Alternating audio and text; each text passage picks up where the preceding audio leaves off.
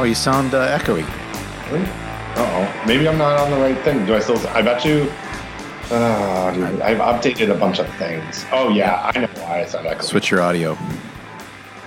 Do I sound better now? You sound like you're in a microphone now and not talking to a screen. Yep. I was talking to the wrong audio. I updated my things. I updated my... Oh, there's so many things, Ben, and they all need to be updated. And I had a delightful conversation with a prospective graduate student yesterday after about 10 minutes of farting around with Skype. It is insane. Yeah. The updates, all the updates. What do you have? Go to your iPhone right now. Tell me what your what the little circle in your app store says. For... I don't know. There's a little red circle that tells you how many things that you need to update on your phone. Oh, app it's store. Like whatever the A thing is. Zero. Zero. See, you must be doing them on the go. Yeah, they just come down. They just rain down. I don't know why I do this. So my iPads, that's what I do.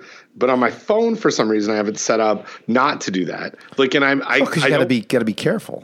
Well, I think that's it, right? Putting anything on your phone. I can't be putting anything on my phone. I can't be just updating willy-nilly.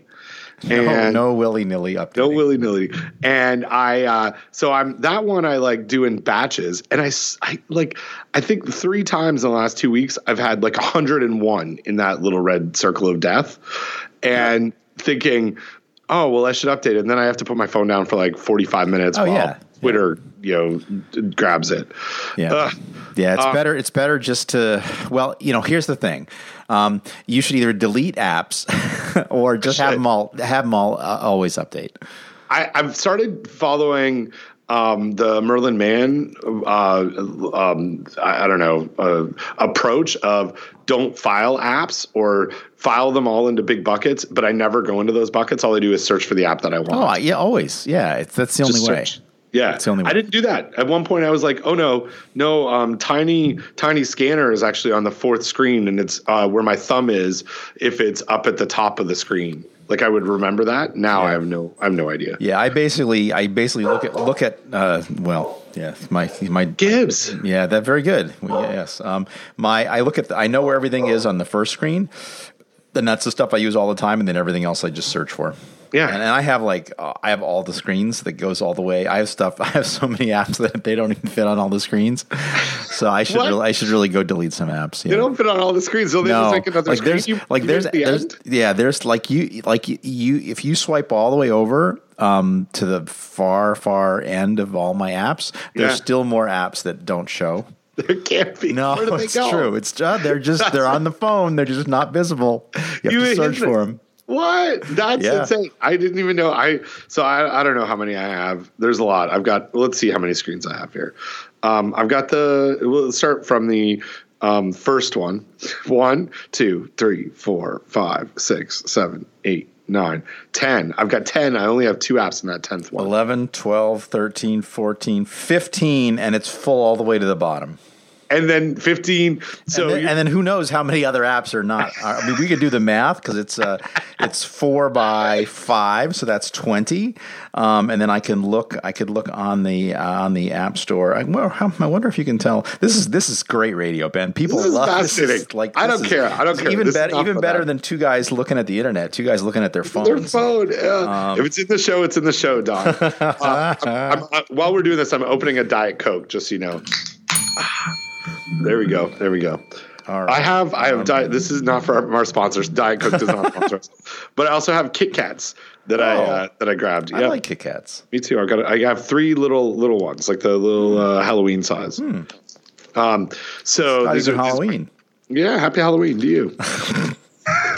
I don't know. There's probably a way.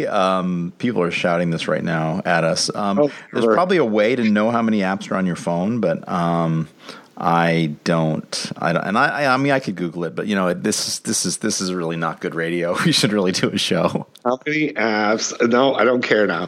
Are on my phone. On my phone. Is there a way? It says you can do it. How do you do it? Walk me through it. It's a Quora. Use AppTweet. Download another app. No, I'm not going to do that. I'm not downloading an app. That's pretty meta. How many apps are on my phone? I don't know. Oh, you know what? I bet iTunes would tell me. Let's see. Let's go. Find all the apps I've ever downloaded on here. Apps. Let's see. I think you're still gonna have to count them. No. I bet there's a way. I'm gonna close the door. My dogs are making a lot of noise. All right. I'm gonna eat some Kit Kat. This is an awesome way to start things. Yeah, people really love podcasts like this. You know what? They don't like it. They can make their own podcast. That's right. We're fired up. This is like I don't know. I'm fully into my day at 1:00 here. Sometimes we do early morning ones, and we're a little bit groggy. Mm-hmm. And then so we did one like that started at 8 a while ago, and there was by the time we got an hour into it, I think we'd had our second coffees and we were hitting our wind, right? Yep. And then there are lots of times where we start at like 10. And it's just my day is just starting. Mm-hmm. But at 1:00, I'm full on. This is me. This is baseball. This is baseball cap Ben. Do you know how many people have mentioned, Don? I have had multiple listeners in the last couple of weeks mention my baseball cap. Whoa. I know. So people that I didn't even know. Yeah. They're like, how come you're not wearing a baseball cap? So baseball cap Ben's here today. All right.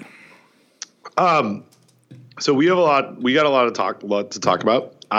There's stuff that I want to share with you. I know we have feedback and stuff. But I gotta talk about hockey first, because this is a hockey podcast, nominally. And we are my team. We haven't talked about Jack Gazage for a while, but Jack is frantically forwarding through this part of the podcast. He's like, when do you guys talk about food safety? Later, Jack. So there's exciting things happening in the world of hockey here in Raleigh. Our local team, the Carolina Hurricanes, made the NHL playoffs, and it's the first time in a decade. The last time they made the playoffs, I took Jack, my only son at that time, to a game, and he was like 8 months old, and he fell asleep in the baby Bjorn in the middle of the game. Because a baby doesn't need to go to a hockey game, but I needed to take him to the hockey game so I could go. So next Thursday night, no OPSEC given away here, but I will be at this hockey game. All right, we're going to link to something, because I had a little bit of non-food safety fame that happened. I will, where am I going to see this? There's a tweet somewhere. I'll send you something for the notes in a second. Mm-hmm. But the section that I sit in, for my. I remember your non-food safety fame. You were on the television. I was on the television. I was on the Twitter. I was on the television. I was on NBC Sports for a split second, because the section that I'm in is like the rabid fan section of the Carolina Hurricanes, section 328. Our section 328 actually has its own podcast. Not to be confused with section 420, which is much more mellow. It's way more mellow. The section 420 guys, they don't even show up until the second period. And they're like, wait a minute, this where's is the hockey? Concessions? Yeah, exactly. I feel where's the food, boys? So 328. I don't know the history. I just know that from going to games over the last 10 years, they were the loudest. They had all these chants. They genuinely have a really good time up there. There's the podcast that they run is called Cheaters Never Win, and that's because whenever a opposing team player gets a penalty, the PNC arena, the in-game entertainment people, they play the dung dung from Law and Order. Oh yeah. I do not watch Law and Order, but I'm familiar with the dung dung. Yeah, so they play the dung dung, and the show title, and then everyone in the section stands up and yells, "Cheaters never win."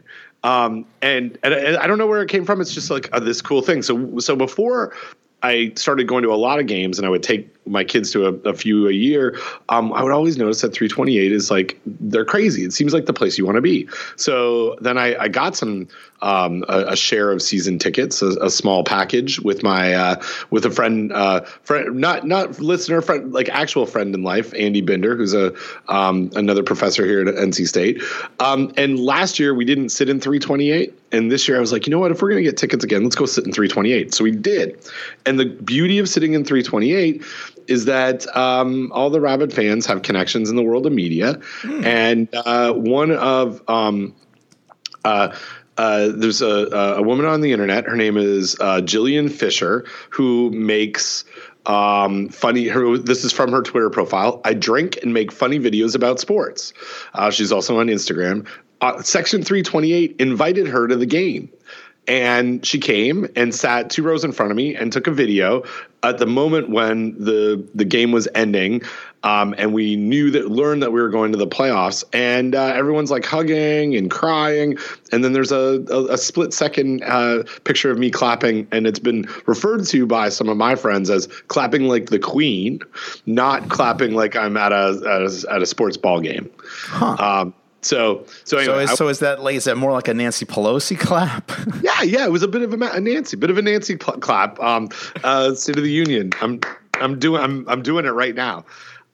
So anyway, I think we have figured out a way to link to Twitter things. I will send folks this, but it was, I get swept up in this. You know, I like stories, Don. You know, I'm a storyteller. I love the story of a good, like a winning something, not sure if you're going to win. It's tense. You played good. You've not played good. The outcome worked out in the end. I constantly follow teams that are terrible. The Toronto Maple Leafs have not won a Stanley Cup since 1967. Carolina, the Hurricanes have won a Stanley Cup. It was in 2006. I didn't live here. I wasn't a fan. Can't claim it. Don't know anything about it. I have claimed NC State as my team, college football and basketball team, because they do a really good job at paying my paycheck, and I will support that. But they're again not a championship team, so I'm not usually in these things. And here I was. It was very, very cool to be there on a night that we clinched the playoffs, something that hadn't been done in a decade. And then it was collected and curated on the internet by Jillian Fisher. So it was cool. It was I was emotional. I wasn't teared up. Many of my friends had mentioned that they were around for 2006 and had seen this team be really good and then not so good. And so I think there was a little more emotion. I was just happy to be part of this. So it was really cool. Nice. Yeah. So anyway, that's that. I like sharing these things with you. I feel like this is I don't have anybody else to tell these things to. This is you're kind of like my therapist. I'm pretty sure that you could tell your sports things to other people and they would listen. No, they won't. The other people that I know are into sports things. Oh, okay. I feel like this is you're coming at this fresh. It's like when you tell me about Boy Scouting. I don't know anything about that. I know that there was a time when you hiked down to the bottom of the Grand Canyon. That's not true, but okay. But you were going to. I thought you were going to go. You hike somewhere. You were hiking. Philmont. We hiked to Philmont. I wear my Philmont belt buckle. It's how Betsy Bin and I first bonded, because Betsy was a ranger at Philmont. So, yeah. Is Philmont not in the Grand Canyon? No. No, it's in New Mexico. Oh, well, that's the closest. And it burned this past summer. It was they closed the ranch. I mean, nobody could go and backpack because the fires were so bad. So, but it really is a highlight of scouting for a lot of scouts. Yeah, ongoing fire risk forces Philmont to close backcountry for the remainder of summer. Yep. Anyway, no, I appreciate you letting me talk about these things. Oh, yeah. Here. So, and our listeners appreciate that I talk about it as well. I think. Well, makes us, if you don't like it, email another podcast. Yeah, make your own email podcast.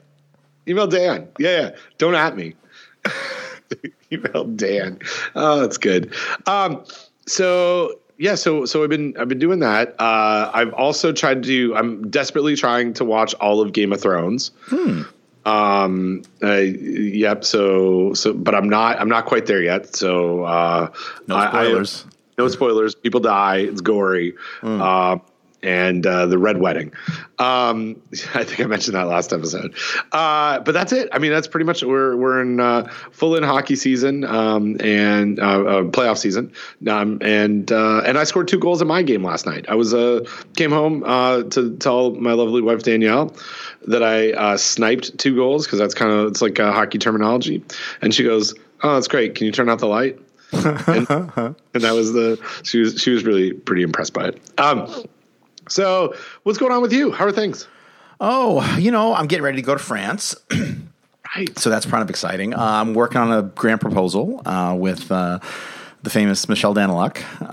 We like her. And it is a crap show because we knew for a long time the proposal would be due at the end of the month, April 29th. But what we did not have was the actual RFA, the actual thing that says what you have to do to write the grant. We got that yesterday. So no, yeah. What is this? Yeah. What is this RFA? Can you share anything about it? Is it secret? Super secret. It's the Specialty Crops Research Grant. So it's the USDA Specialty Crops. So they're due like at the end of the month or but we won't tell you what what's eligible. Well, you had to submit. I think you had to submit a pre-proposal. So we did submit a pre-proposal. So they knew that we were wanting to submit a proposal, and we were told, we were given the green light, the thumbs up, that our pre-proposal was good enough so that we should submit a full proposal. But it's been a mess, and they changed the overhead rules, the indirect cost rules, and so that's anyway. That for those of you who work in universities, exactly what complexities that can be, and for those that don't work in universities, when you write a grant, you set aside a certain amount of money in the grant that actually just goes to run your university. Nominally, it's because they give you an office to do your work on the grant, and so you have to basically pay money to turn the lights on. There are people that handle paperwork for you, and so you have to pay their salaries, right, and all of that. So that's what's called overhead. People that don't work at universities understand the concept of overhead, I think, and the idea is that you have to pay that. And for years, for reasons that are not completely clear, USDA universities who competed for land grant universities that competed for USDA funding were, because of some relationship between land grant and USDA, were always allowed to charge this lower indirect cost. So what that means is that let's say you have $100,000, instead of giving 50% of that or 50% of a fraction of that to the university, you only had to give 25%. Now, those aren't the exact numbers, but those are approximate. And they recently changed the rules. But we didn't, and it's not completely clear. Somehow they're going to calculate the indirect costs based on what is maximizing or minimizing something, but it's done across all of the subcontracts. And so basically the bottom line is I've had to submit 2 different budgets, and both of which are much less money than I would have got under the old system where we had this negotiated lower indirect cost rate. So anyway, the whole thing is just taking up an inordinate amount of time. But the good news is I'm mostly done with all of my paperwork, and I'm going to get everything done by the time I leave to go to France, and then I'm going to be on a boat. You're going to be on a boat in France? I'm going to be on a boat in France, and I'm going to be cruising down the Rhone River and drinking wine and seeing a beautiful French countryside, and I'm going to enjoy it very much. And you are you're going to do a little bit of correspondent work for us there. You're aware of this, right? Like, you kind of alluded to this a little bit when a conversation on Twitter about risks associated with cruise ships. Norovirus, yes. Yeah, noro. And so the thought was, is there, and I think, was it Squirrel Chomp that asked this question? Yes. Yeah. So a question about like different cruises, cruise ships and sizes, and if there's less risk for a river cruise. And your thought was, yeah, there probably is just because there's less people around. I agree with that. But I want you to do a little. I want you to report back. I want you to. I've never been on a cruise. I have not either. So this will be a first for me. So I want you to just keep your eyes open for norovirus control. I will. I will pay attention for norovirus.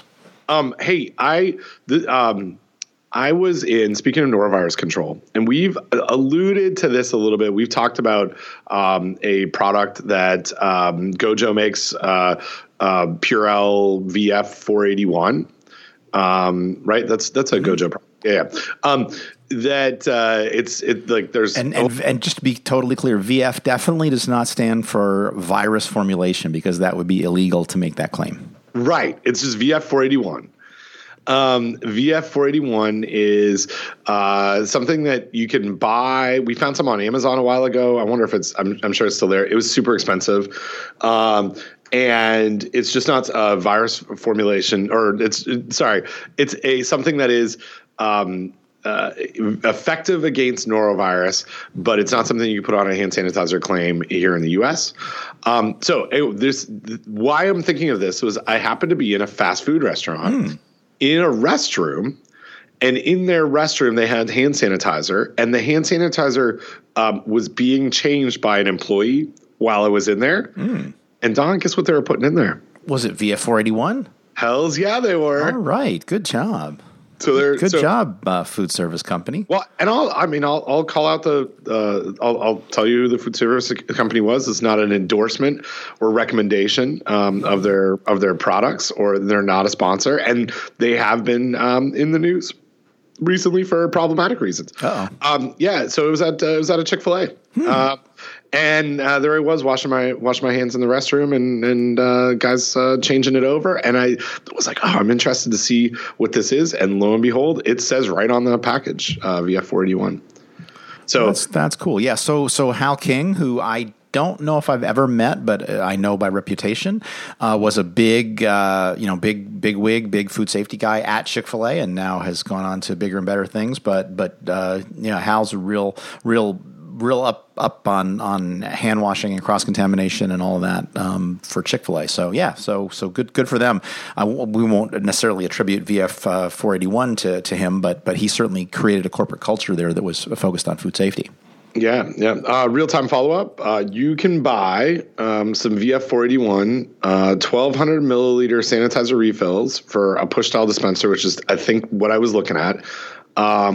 Case of 4, so we're looking at 4.8 liters of this. Look at that, Jim Arbogast. Oh my God, there he is. Look at this. Yeah, it's on Amazon's putting videos and stuff and things now. $135. Yeah, well, and that's a case of 4, and this is just the refill. It does not include the dispenser. So this is not a product that is easy to get for commercial use. So for home use, it's not something you can buy on the shelves. So you have to anyway. So that's what that is. It's only got it doesn't have great ratings. I wonder why. What is Amazon ratings? Anybody could put comments on this? One review, old stock. My last order had a product expiration date 2 years from the date I received it. This order is only good for 8 months. It will be outdated long before I use it all. Huh. Yep. What do you think about that? Buyer beware. Buyer beware. But let's talk about the science of this. Is it going to matter over time for this VF 481? Isn't it going to work less in 2 years past the best before date? Well, here's the thing. We need to know more about the formulation. I know there are some things that they put in the formulation to make it more effective against norovirus, or at least there is published research out there that talks about this. And the question is, how stable is the formulation, and how stable are those ingredients that are what give it its additional benefit against norovirus? And I'm not enough of a sanitizer chemist to know the answer to that. So let's put the call out to the sanitizer chemists. Follow out. Put the bat signal out. people listen to us. Yeah. So Jim Marbogast, Dave Masinga, if you guys are listening, let us know. What about hand sanitizer expiration dates? Are they real? Right. Are they real? And if not, you should check your comments and ratings on Amazon.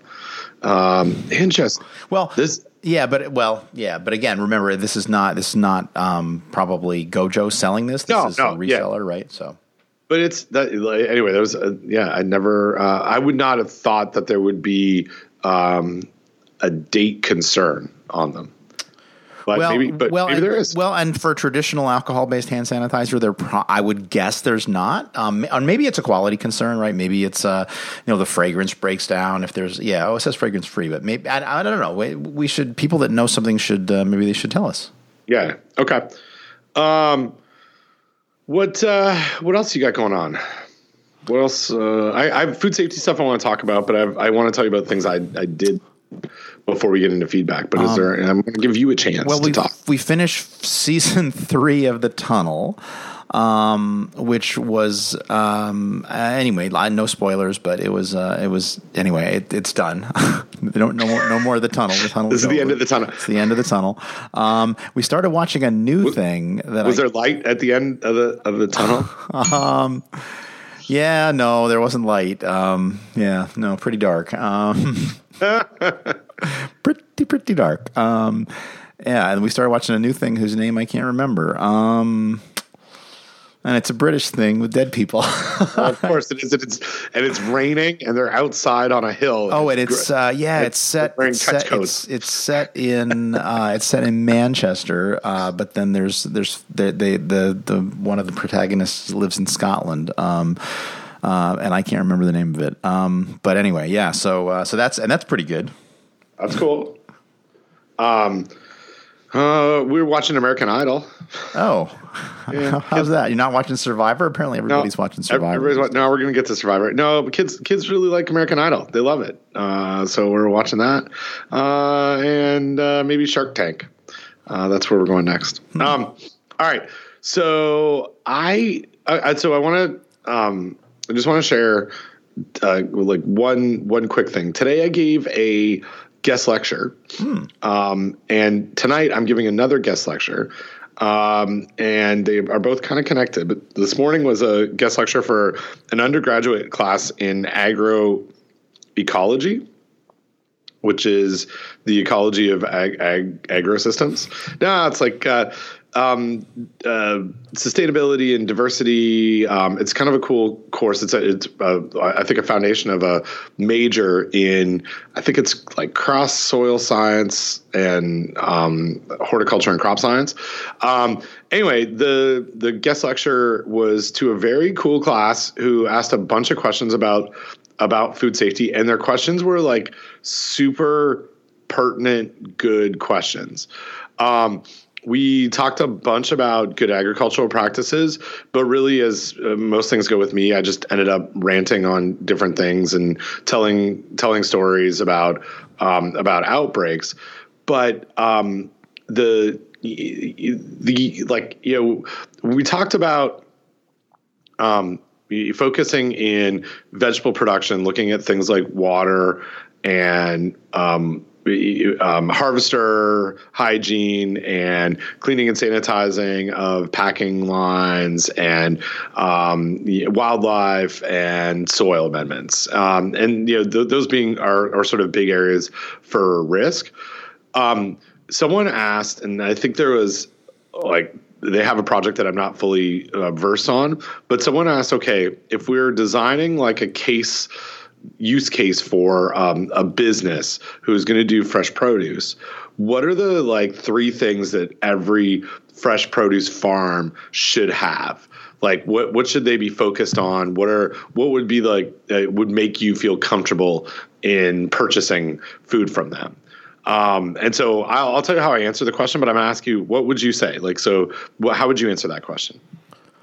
I would answer that question by saying I found the name of the show that I was watching.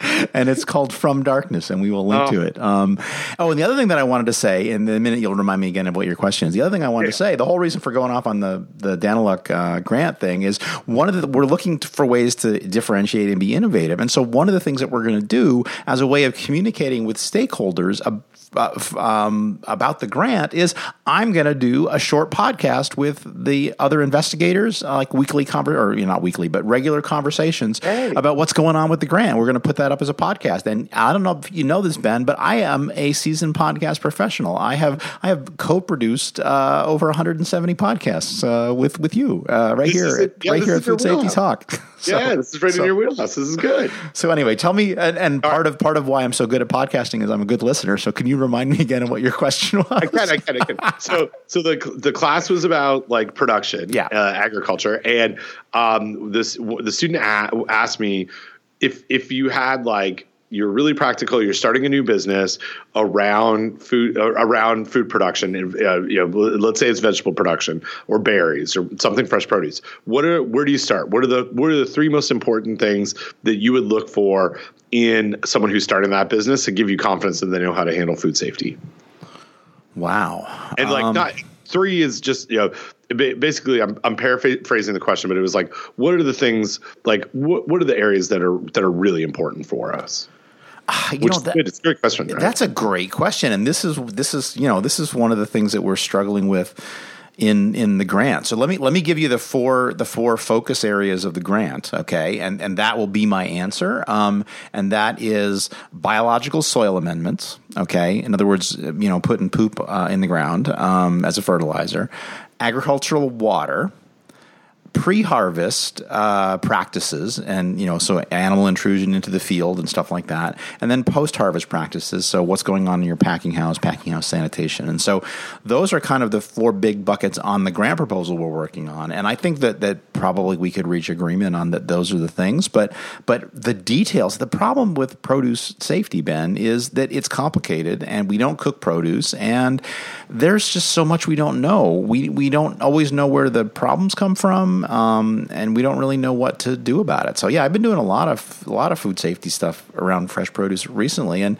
I hate to be negative, but we're still have such a long way to go. And thankfully, most of the time, people don't get sick, and that's a good thing, because we all should eat more fresh produce because it's good for us. Right. Well, and so you kind of nailed a bunch of the stuff that I talked about in this lecture today. I've been using this, I've used it here on the podcast, and I'm using a lot when I talk to media about, we have millions of servings of food that do make us sick every year, but we eat billions of servings of food every year, or vice versa. So it's not a direct line all the time. I think you hit on the areas that I would be concerned about. In relation to the student's question and the stuff that I talked on. And I did go down the route that you did as well, which is the devil's in the details on this, right? Like if I'm growing cilantro versus squash versus bananas, in general, those are all the things that I want to focus on.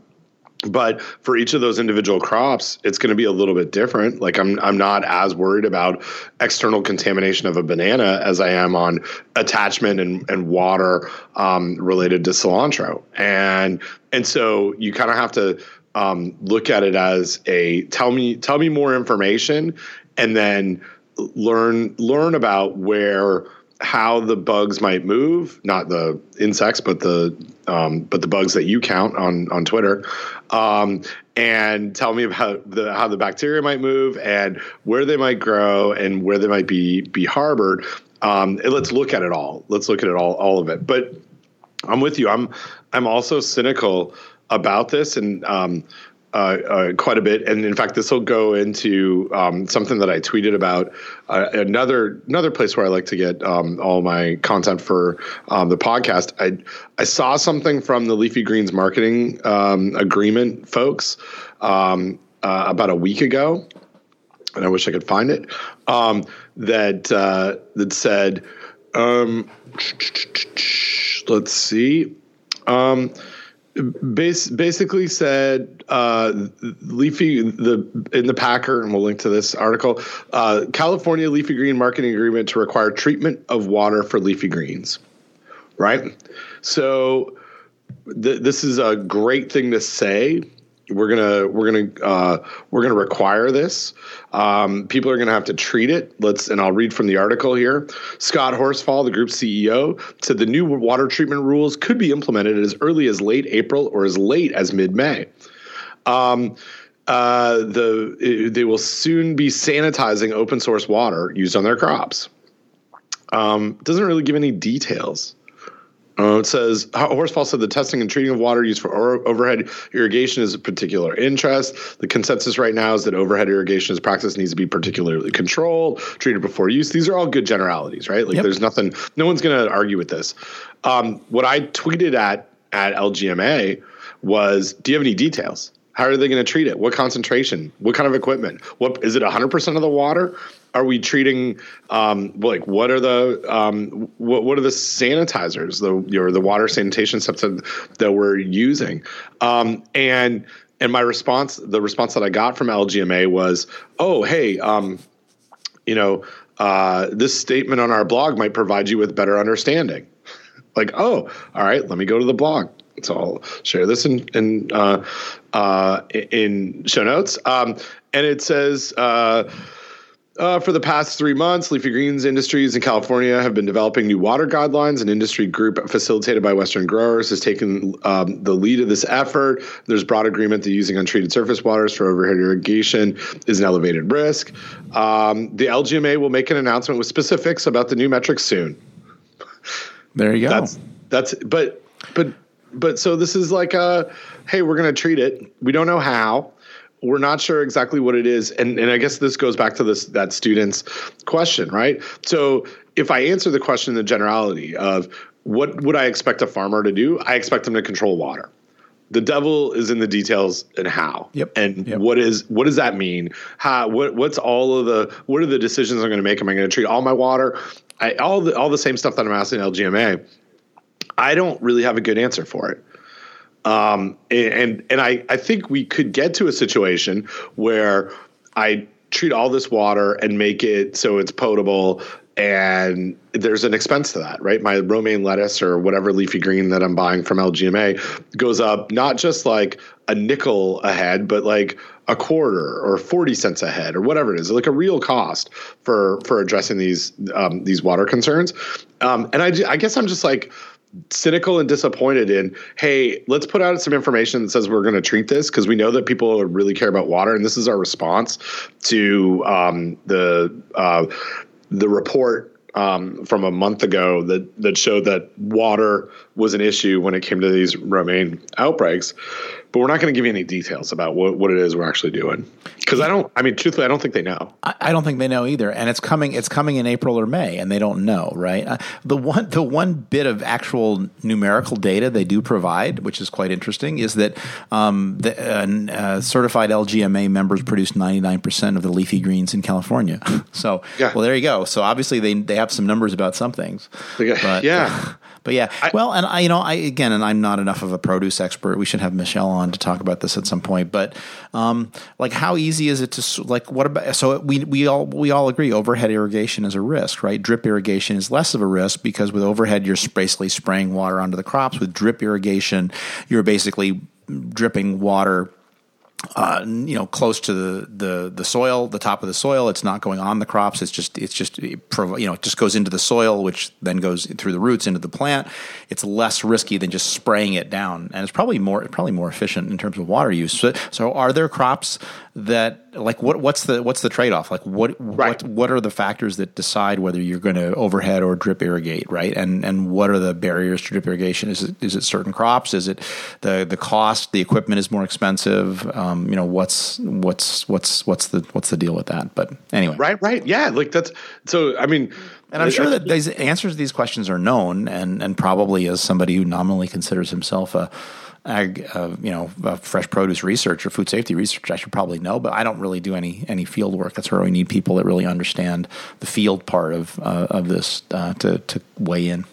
But we're asking questions that that the industry should have an answer to.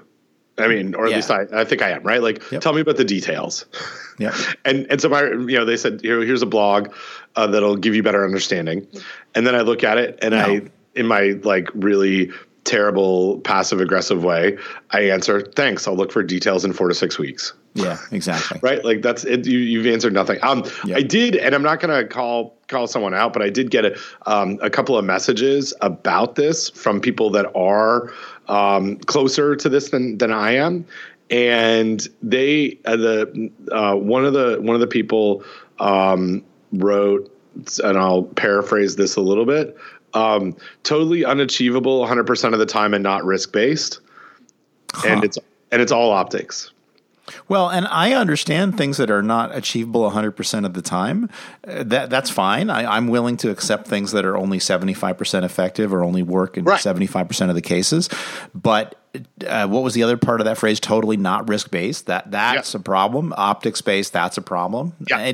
But looking at what's being said here, this does, not to bash on the produce industry, but this really does look like optics. And and the fact that there is such the implementation deadline is so quick and there's so few details, it makes it just look. It reflects for people that know how hard these things are. This reflects quite poorly, I think, on the industry. I don't know. I agree. And I think it's a shame because they could, I don't know, they could do a better job at this. Like what's the problem? This is something that we've touched on before. What's the problem with, we don't really have an answer for this. This is what we're going to try. And here's how we're making the decision. Like what's the problem with the show your work kind of situation, as opposed to like, let's put something out there that is going to create a little bit of a stir in just our nerdy little world that says, hey, you know what? We're going to treat all of our water. And then that becomes like a fact without substance. And don't worry about it. We'll figure it out soon before we actually have to set it, before we actually do it. We'll figure out all the particulars in it, but we're going to do it. And it's not, it's just not the way that we do science. Well, this is not science. This is business. This is business. It's business. Business. Yep, we're doing business. It's business time, as they say in New Zealand, as the Flight of the Conchords say. So anyway, that was I talked a little bit about this in the class that I did the guest lecture for. So the second part of this, before we move on to feedback and stuff, was that I'm doing another guest lecture tonight, and it's kind of an exciting one for me. It's a totally different group. Dawn, I will be going tonight to, let me get the exact spot. I'll report back on this. It is a high school in Wake County for a symposium. It will be at Wakefield High School. I will be in the greenhouse, and I will be talking about food safety in good gardening techniques and strategies to high school students and their families. Cool. Yeah, but it's the same kind of stuff, right? Yeah. Someone's going to ask me the question, okay, what should I worry about in the garden? Water, wildlife, right? Hands. These are all the things. But the practical aspect is, well, should we be using rainwater in barrels? Is that okay? And sometimes that is if I'm growing squash, and sometimes it's not if I'm applying it directly to the edible portion of the berry, depending on when it is I'm going to harvest it. What do I do about, like, we don't have a hand washing sink anywhere near the greenhouse. How do we manage that? Like, some of the very practical particulars will be cool because we'll be out there, be able to talk through it. But it's I think it's what I may have realized this before, but what I'm being able to articulate now is that it's easy to come up with the things that we should manage that are risk-based. It's harder to actually tell somebody how to do that and how to do it based on what their constraints are. If we could figure that out, I think we would be able to fix a lot of food safety. Yeah, agreed. And I'm looking at the Wikipedia page for Wakefield High School in Raleigh, North Carolina. Yes. There are 5 notable alumni.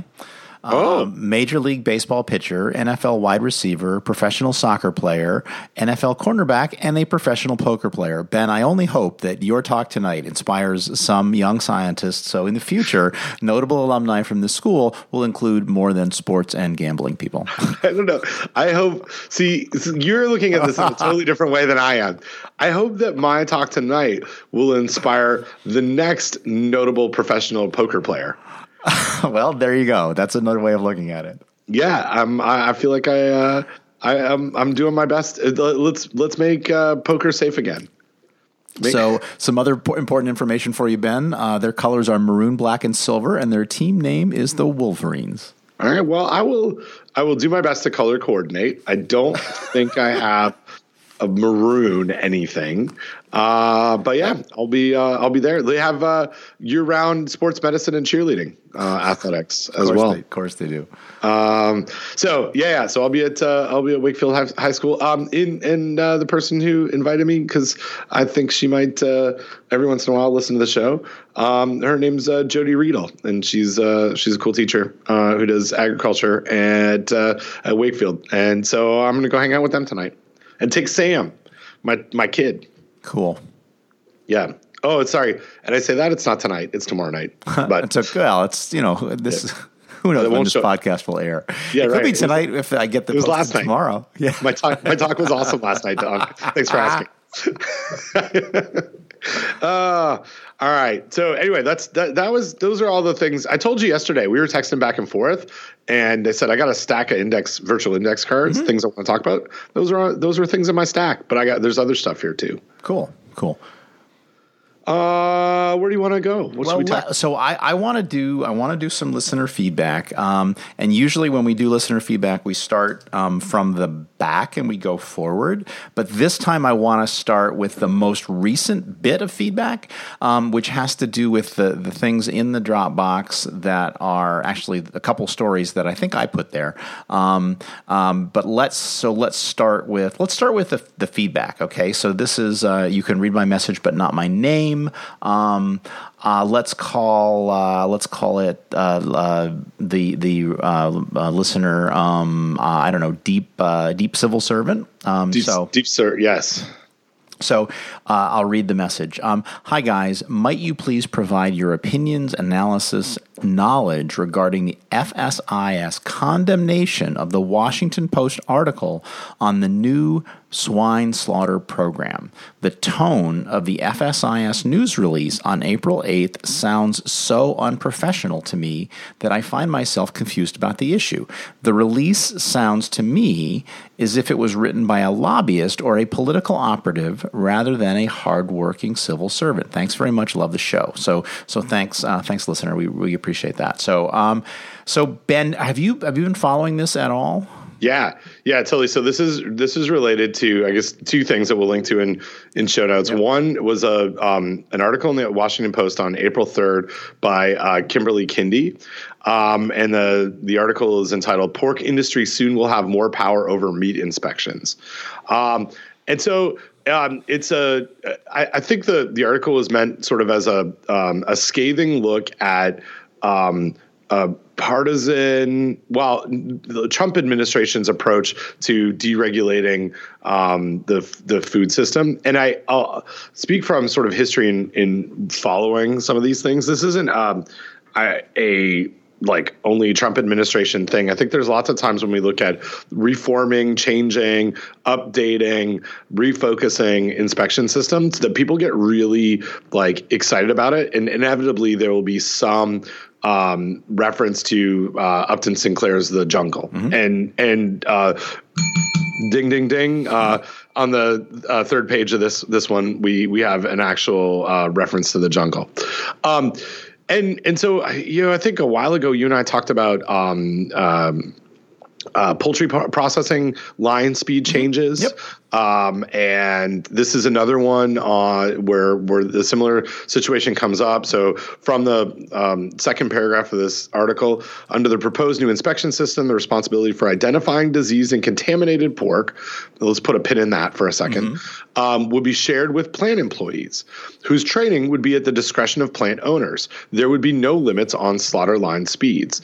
And so I guess the premise for many of the inspection-based criticisms or inspection change criticisms that are out there, whether it's restaurant, whether it's here in a meat processing plant or in other areas, on farm inspections, is that somehow there's an ability to see contaminated pork, or there's an ability to see diseased pork. And in some sense there is when it comes to sick animals coming in. But once I have slaughtered that hog in this situation, and I start to cut the pieces down into smaller pieces, I can't really see contamination. I can see indicators of a sick animal, and that may lead to other, a likelihood of being infected with certain things that are human pathogens, certain things that aren't. But it's kind of a falsehood to think that an inspection system is built to visually see contamination, because we can't do that. We're not really good at it. And so to me, that's where the Washington Post article focuses. And so there's two kind of interesting players in this article. There's Pat Basu, who is chief veterinarian with USDA's FSIS from 2016 to 18. And in this article, talk about Pat refused to sign off on the new pork system because of concerns for safety of consumers and livestock. And then there's Joseph Ferguson, who's a former USDA hog inspector who retired in 2015, worked for 23 years under a traditional inspection system. And he said federal regulators lost control when plant workers supplanted them. Hog carcasses whizzed by them, and the plant paid inspectors at speeds so fast that the fecal contamination, an important indicator for E. coli and Salmonella, could not be detected. And so I think what gets really wrapped up in a lot of this stuff is inspectors and former inspectors saying our jobs are being devalued and this may reduce our workforce. And that's not the same as our food is getting less safe because of this. Those are two super valid points, but often in the reporting of this, to me, it gets kind of wrapped up in those two things. Have you had a chance to go to take a look at the original the original Washington Post article? Yeah, so I skimmed the Post article. This whole thing reminds me of a very, very funny Gary Larson cartoon, which I just texted to you, and we will also link to, which is his famous cartoon about early microbiologists, and it shows a bunch of caveman-like looking people looking at Petri plates without microscopes, right? Because they were early microbiologists, and it gets to that. They had no microscopes. You can't see fecal contamination. So I think you've articulated it pretty well, and so I mean, I think the inspectors' concerns are around jobs. They're not around food safety. I think that we know that you can't see microorganisms, and yes, if the line speeds are moving so fast that you can't eliminate diseased animals from the food supply, if you can't pull out fecal contamination, that's a problem. But if you have other ways to handle that, it doesn't really, you really have to read this carefully. And the other thing I will say too is that this is, as much as I really am not a fan of the current administration. All of this got its start under Obama, right? And so this is not a Trump initiative. This is something that's been in the works for a long time. My opinion is if you can do it safely, why not do it, right? And so it's not that faster line speeds are inherently unsafe. If you've got the data to show that line speeds, food safety is independent of line speeds, or if you've got ways to show that by changing the line speeds or making the line speeds more flexible, you can have no net loss of food safety or even a gain in food safety, then you should do that. The other piece of this is, and I have to confess, I've got a little bit of not insider knowledge, but we will also link to a document entitled Assessment of the Potential Change in Human Risk of Salmonella Illnesses Associated with Modernizing Inspections of Market Hog Slaughter Establishments, which is what's driving this whole thing. This is a risk assessment that was published in January 2018, and it was peer-reviewed by me as well as some other folks. And so I have read this entire document, and I have provided comments to the agency. The agency took those comments into consideration when it revised the risk assessment. And so, yeah, I mean, the science is, and you know, it's a really interesting risk assessment. They did a bunch of things that are kind of weird and strange looking, but this is the nature of risk assessment. You have to be able to do some sort of out of the box thinking sometimes, because you've got to make decisions based on the data you have. So again, it's a massive 100+ page document, it's been peer reviewed. Now, there were some problems in the peer review. Some people might quibble that the response to the peer review was not sufficient, but that's a separate discussion. But yeah, so I'm familiar with the issue, and I don't eat a lot of pork, but I'm not, in the grand scheme of things, I'm not as worried about this as I am about so many other things. But I really do, and again, I'm the first one to bash the administration, but not over this. I don't think this is necessarily a political with a capital P thing. Right. Yeah, and I think that I'm just going into the risk assessment side of things. I'll highlight something from the article about changing their system for testing for salmonella. So USDA officials confirmed they have no plans under the new system to test for salmonella, for which USDA once tested. That on its own has an alarmist kind of like line, right? It's like, okay, we used to test for salmonella, now we're not going to. And it's kind of wrapped up into this administration doesn't want regulations. But the next line is the agency will rely heavily on pathogen testing by plant owners, but those results will not have to be publicly disclosed. The hog plants will also no longer be required to test for E. coli, records show. And what's kind of missing is the insider baseball stuff that you have, a little bit on that, and I want. So this is, that this article on its own, right? It was something that I wanted to talk about. And then the best part of this is that there becomes there's a response from USDA about the article. And it wasn't what I had expected the response to look like. And I think this is what Deep Civil Servant wanted us to talk about. And so the response is this. Headline, USDA's FSIS condemns the Washington Post for false reporting on a critical public health issue. And the lead is pretty great from a literary standpoint, if nothing. Dateline, Washington, April 8th, 2019. The Washington Post says that democracy dies in darkness. If that's the case, then the Washington Post story about the U.S. Department's Agriculture, Food Safety and Inspection Service is a solar eclipse. Boom. Dropping it. And so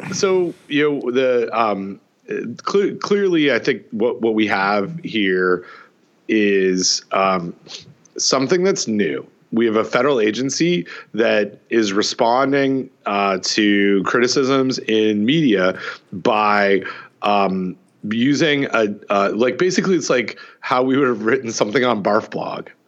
It has this whole here's we're going to use a catchy lead. We're going to go point by point through it, but then add things like, shame you, Washington Post. The story earns you at least 4 Pinocchios. And which is I don't know. It's just it's a totally surprising and different tone of communication. And what it turns into, and this could be just we were talking about in our previous, I think it was a segment, in previous thing that we talked about where it's, I said something about science and you said, it's not science, it's business.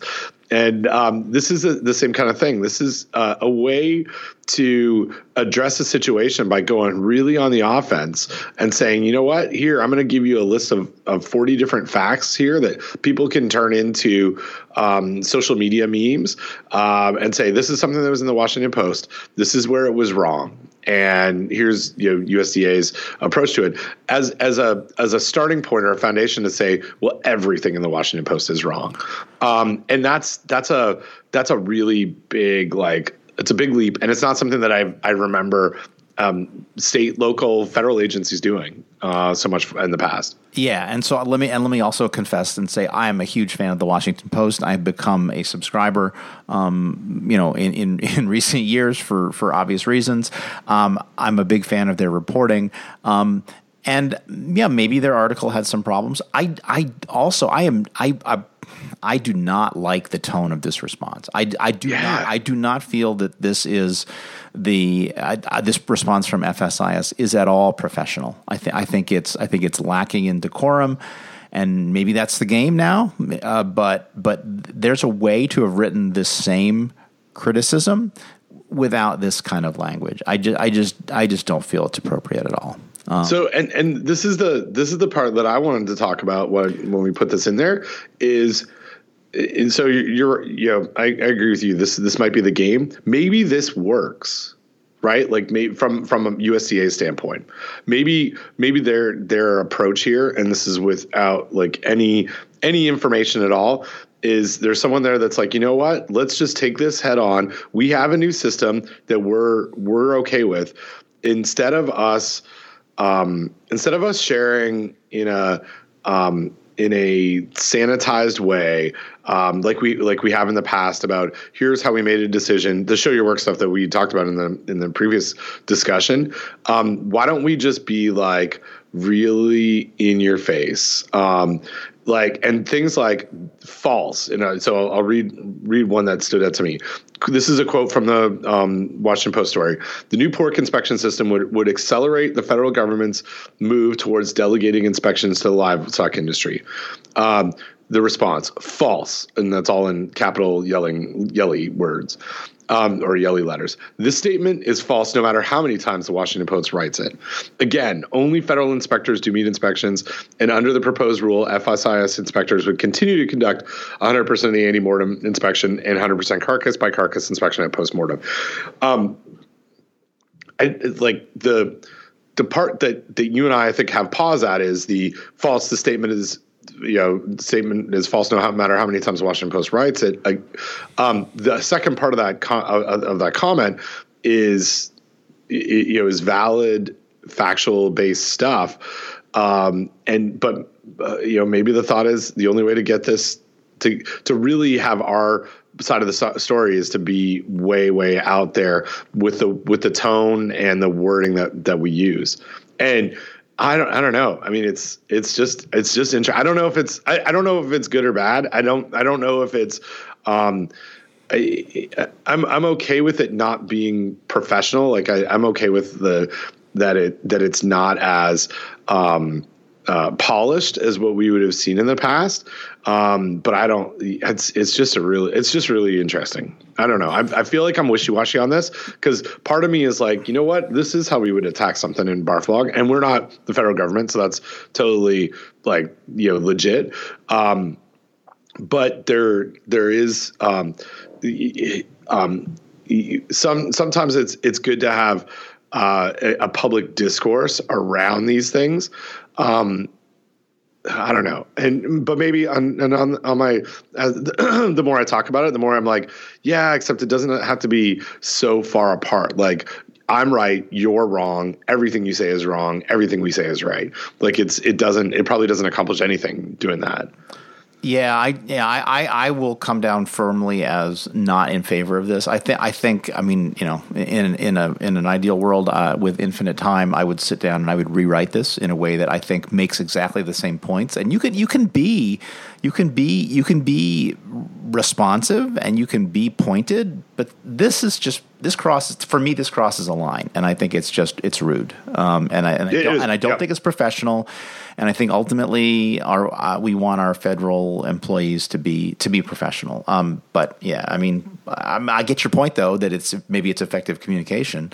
But it didn't work for me. And I'm on the side of FSIS, and I don't like this, right? Like I get the points that they're making, but there's a way to make them, that's I mean, yeah, I don't know. I mean, I'd have to go back and read the Post article in detail too.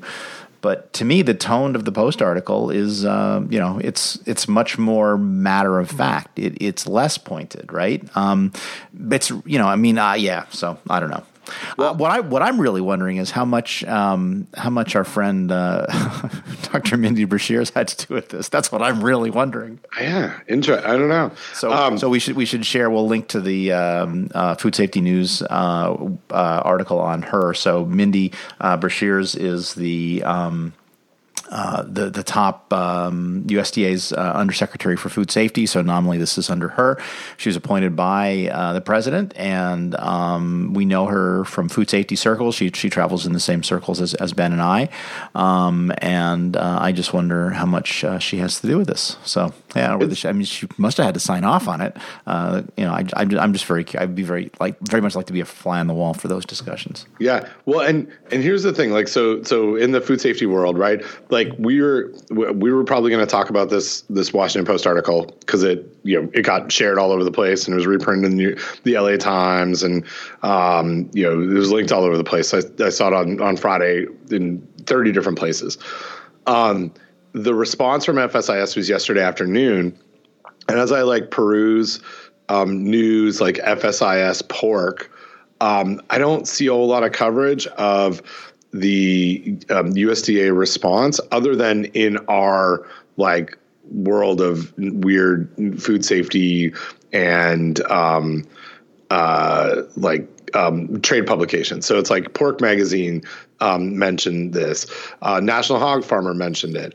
Ag Daily mentioned the USDA clapback. Food Safety News talked about it, but I don't see it in any of the mainstream media. And I know that's a problematic term, but I don't see it on in the non-food safety nerdy media.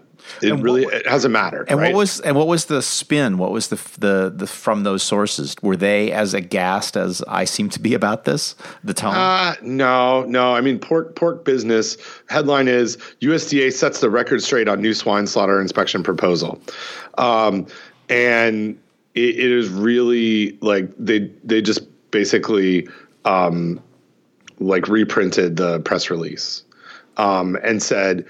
FSIS is appalled. FSIS spent countless hours responding to the Post and providing clarification, but they didn't make it into the article. No, and that's in fact right in they just reprinted the whole thing. I like the headline from Foods. I mostly want to. I don't care what the industry says. They're more right leaning than I am, but I want to see what Marlar has to say at Food Safety News. And I love the headline of her Dan Flynn's article. It was a hog report that USDA couldn't stomach. Yeah. That's good. That's good headline. It is, but it doesn't. I mean, truthfully, no one's put any perspective on this discourse, right? Back and forth. It didn't. So maybe, I don't know. It's an interesting tactic. It is. There are definitely times where there are things that I see in media articles that I'm like, that's just not factually true. Or whatever the term is. It's just not, it's inaccurate or fake news. It doesn't. Yeah, fake news. Is that what you're looking for? Fake news. Yeah, it doesn't tell the whole story. And part of our world as scientists is to call people on that. And this is just not what I would expect how FSI has to do it. Yeah, I don't know. It's a really. And here's the thing, we're going to see more of these, right? This is a new day. Yeah. There was something else I hope it gets reset soon. I don't like it. Yeah. Yeah, they were appalled. They were appalled at the Washington Post poor attempt. Yeah, and we'll link to the food safety news article, which is it's again I that's good, and it quotes from USDA. So, yeah. So anyway. Cool. So yeah, thanks for Deep Civil Service sending that in, and it's a cool thing for us to talk about. I want to talk about. All right. Well, there's feedback. We should do some more feedback, but there's stuff that's not feedback that we have to talk about. Okay. So all right. So let's do some feedback, and you jump in with something else when you want to. Okay. Go. So we're backlogged on feedback because we didn't do a bunch of feedback on the AFI sponsored show last time. So, all right. So this is a good afternoon, Dr. Schaffner. I greatly enjoyed your 5-minute fast talk at CFSEC last week. Thank you for talking with me after your presentation. Below, please find a link to the Go. We did this one. We did this already. Yeah, we did this. This was this got us into the lunch sharing. Oh, okay. This was like replacing fries and stuff too. Never mind. How about the German sandwich poisoner? Yep. Talk about that. I don't know. We talked about garlic honey, right? Yeah, we talked about garlic honey. Okay. All right, so I'm going to assume that those are done. Microwave cooking? We talked about the peas. Oh, I don't know what I'm doing here. Yeah, we talked about Dr. Safe. We haven't talked about safe cooking with style, right? No, this is new. All right, so this is new. So this comes from a friend of the show, John, who we'll call Deep Style, who says you can share all details freely. John, that's Jon, no H. John, no H. Sends us regular feedback. And so this is a website called saferecipeguide.org, which is basically a website that has safe cooking recipes. And this is from the Partnership for Food Safety Education, which is the conference that I was at before, that we were both at before, although not apparently at the same time because you left before I got there. I left early. Yeah. So we'll link to saferecipeguide.org. Is there anything else you want to say about that? No, just this is a good step. I think a couple episodes ago we talked a little bit again about the paper that we did looking at cooking or recipes and safe food instructions, and there was another paper that came out around the same time that evaluated if you put safe handling messages in recipes, are people more likely to follow them, and so all those things sort of resulted in this safe recipe guide. And this is I think it's a great now we have a resource we can point people to. We can get people who are in the publishing world to this. These are the things that you should focus on. And when we repeat the recipe study like 20 years from now, we'll see if it actually made it into any of the cookbooks. Very good. Next bit of feedback. This is follow-up from previous feedback. We had a comment from listener Deep Stack, who gave us some rather pedantic stack popping feedback about pushing or popping from the stack. He actually, this is interesting. He says, so I had not considered that LIFO or FIFO would have a food safety twist. He says, so you asked for it. Here's your bonus computer technology first in, first out data structure. The first in, first out data structure is a queue, and he links to the Wikipedia article, which has the dull operational names NQ and DQ. It's also possible to have a double-ended Q, spelled DQ, pronounced or spelled DEQ. That's like a toque, right? That's a hat. A toque? Pronounced deck. Okay. Hang on. You didn't call that a toque, did you? That's it. I got to stop this right now. That's a toque, I think you're referring to. Oh, well, yeah, toque is something completely different. I think that people in the 420 section know about that. Yeah. All right. So double-ended Q supports adding and removing from both ends. The verbs for DQs, for decks, are a little bit less settled, although shift, add from the front, unshift, remove from the front, push, add to the tail, and pop, remove from the tail appear across several languages. You wished out loud for something similar to what computer folks call a priority queue. A priority queue a priority value for an item is assigned to at the moment the item enters the queue, rather than remove the item added to the longest to go. You remove the item remaining with the highest priority. In a food context, you could have priorities changing over time as different items suffer different temperature abuses, which is not a feature I ever recall seeing in a priority queue implementation. And so thank you for sharing all of that, DeepStack. This reminds me of so I took in graduate school, I was interested in computers as I am now, and I took a programming class, and we had to implement a simulation of a mainframe queue that had priority queuing, and I think we did that in Turbo Pascal, and it was a whole lot of fun to write, and I remember just being really pleased that a simple food scientist had written a program that was very impressive to his computer science professor. So fond memories of taking computer science classes in graduate school. In another world, I would probably be a computer programmer, but I would not be able to have this fun podcast with you and get to do all the cool food safety stuff that I do. And I also probably, I'm an above average predictive food microbiologist. I would probably only be an average programmer. So, excellent. I'm happy that you are doing this as well instead of computer programming because we wouldn't hang out as much probably. All right, so another little bit of feedback, and this was some follow-up. Well, something that was on Twitter, and about takeout foods at a hotel restaurant in Australia, and it's not just Australia. And so this was from a Hilton. And so Christina Summers posted on Twitter a word about Australia. I had dinner at a hotel restaurant and asked for a doggy bag to take my leftovers to my room, and I had to fill out hectoring little form on food safety and liability. And so in this form, it basically says I am responsible for the condition and hygiene of the food item that I am removing from the Hilton Sydney. And then you're supposed to sign it. And so there's a little bit of follow-up on Twitter from Charles Vieux. Or Charles View. I worked at a Hilton banquet hall. If anybody wanted to take food from the buffet line home, they had to sign up on one of these. And this Christine asked in which country, and it was the States. I think it's just a Hilton thing because none of the other hotels I worked at require it. So this is a really interesting one for lots of reasons. One is I don't think it does anything from a liability standpoint. I think friend of the show Bill Marler would probably attest to that.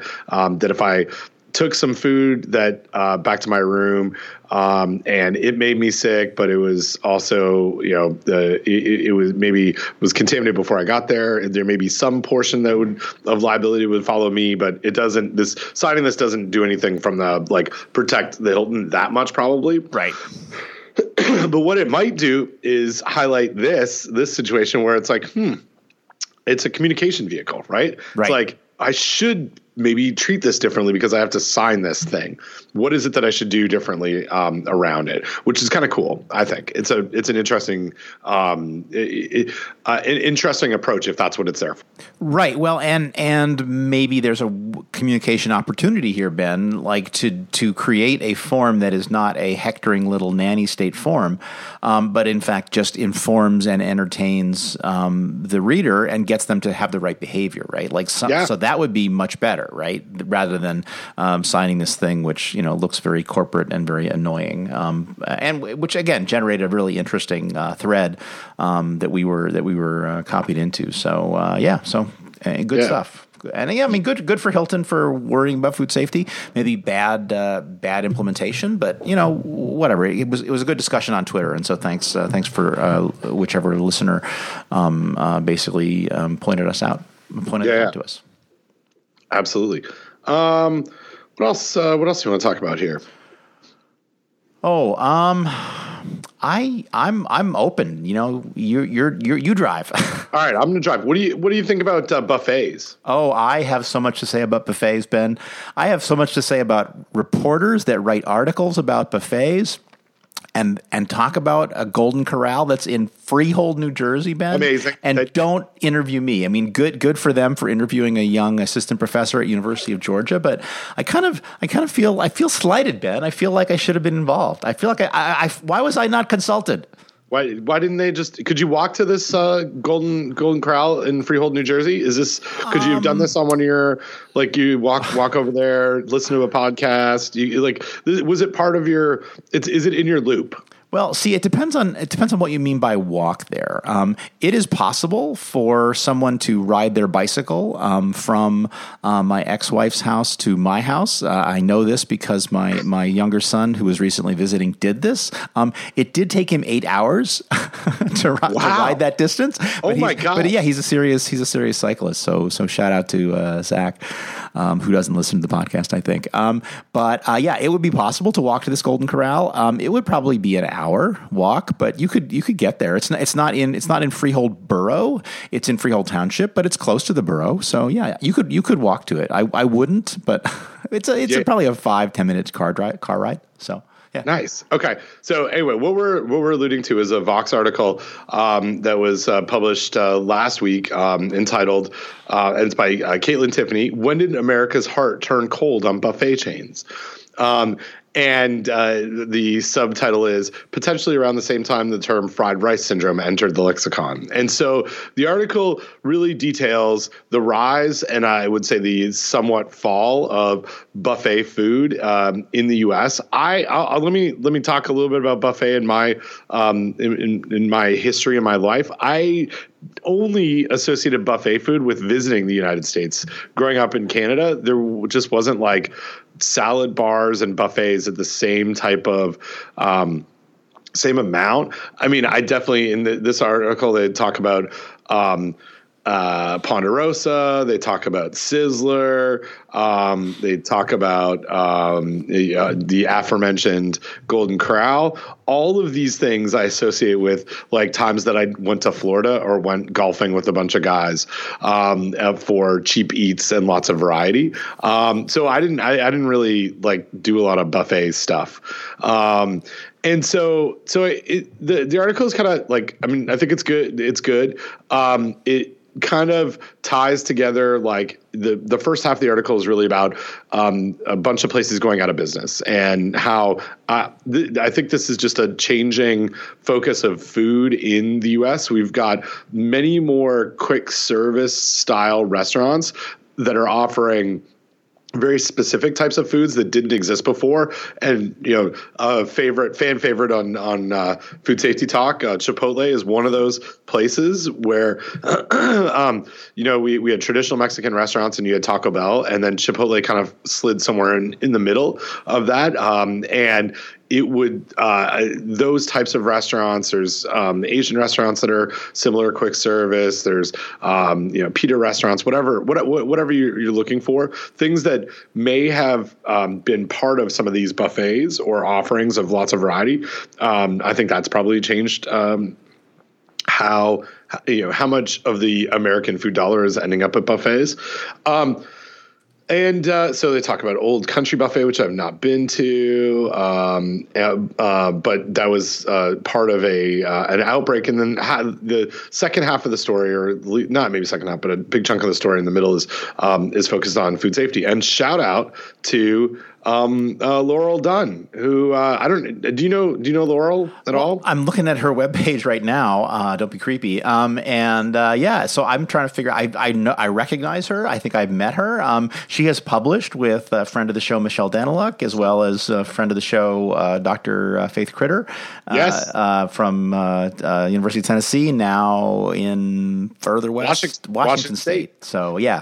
So yeah. Yeah, Laurel is a former graduate student of both of those of our esteemed colleagues. Oh, okay, master's and PhD. Okay. Yeah. And Laurel and I, along with Laura Strawn at Virginia Tech, are working on a project together. Hopefully, really soon around things that I can't talk about yet.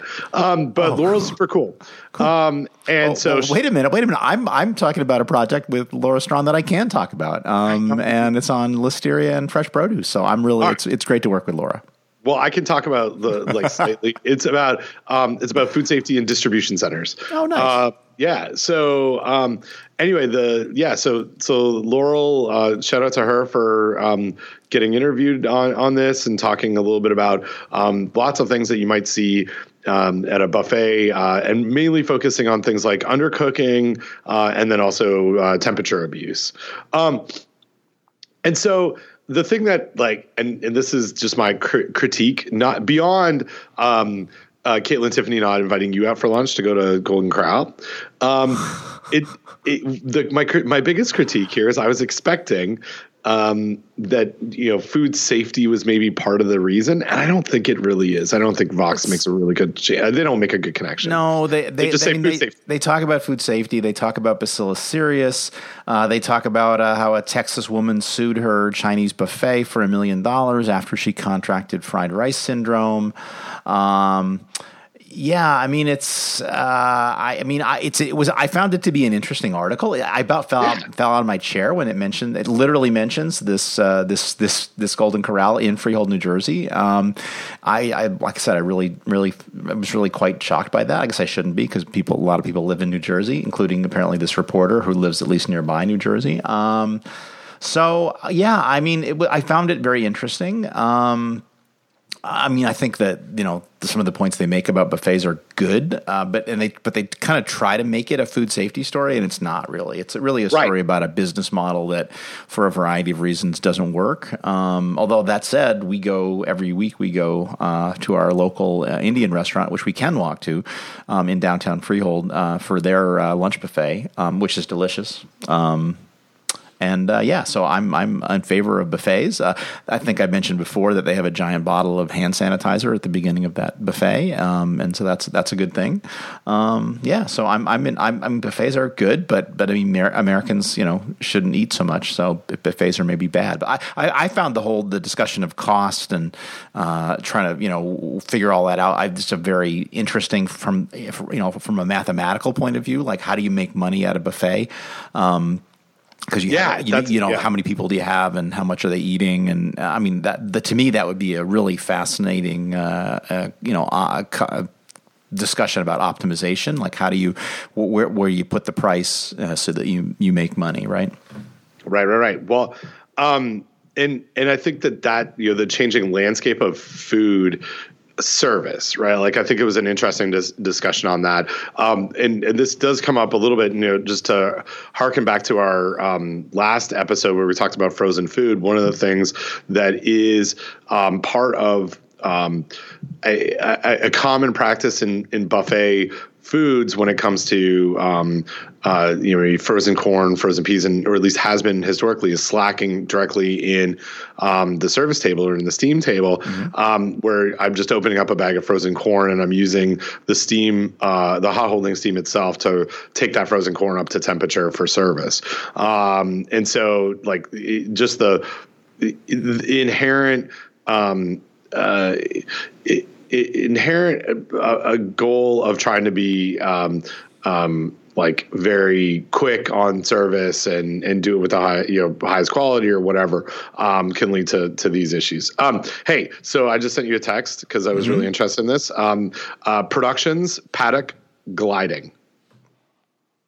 Oh, that's what 3 words gets you right to the Golden Corral on Highway 9 in Freehold, New Jersey. Nicely done, sir. Productions Paddock Gliding.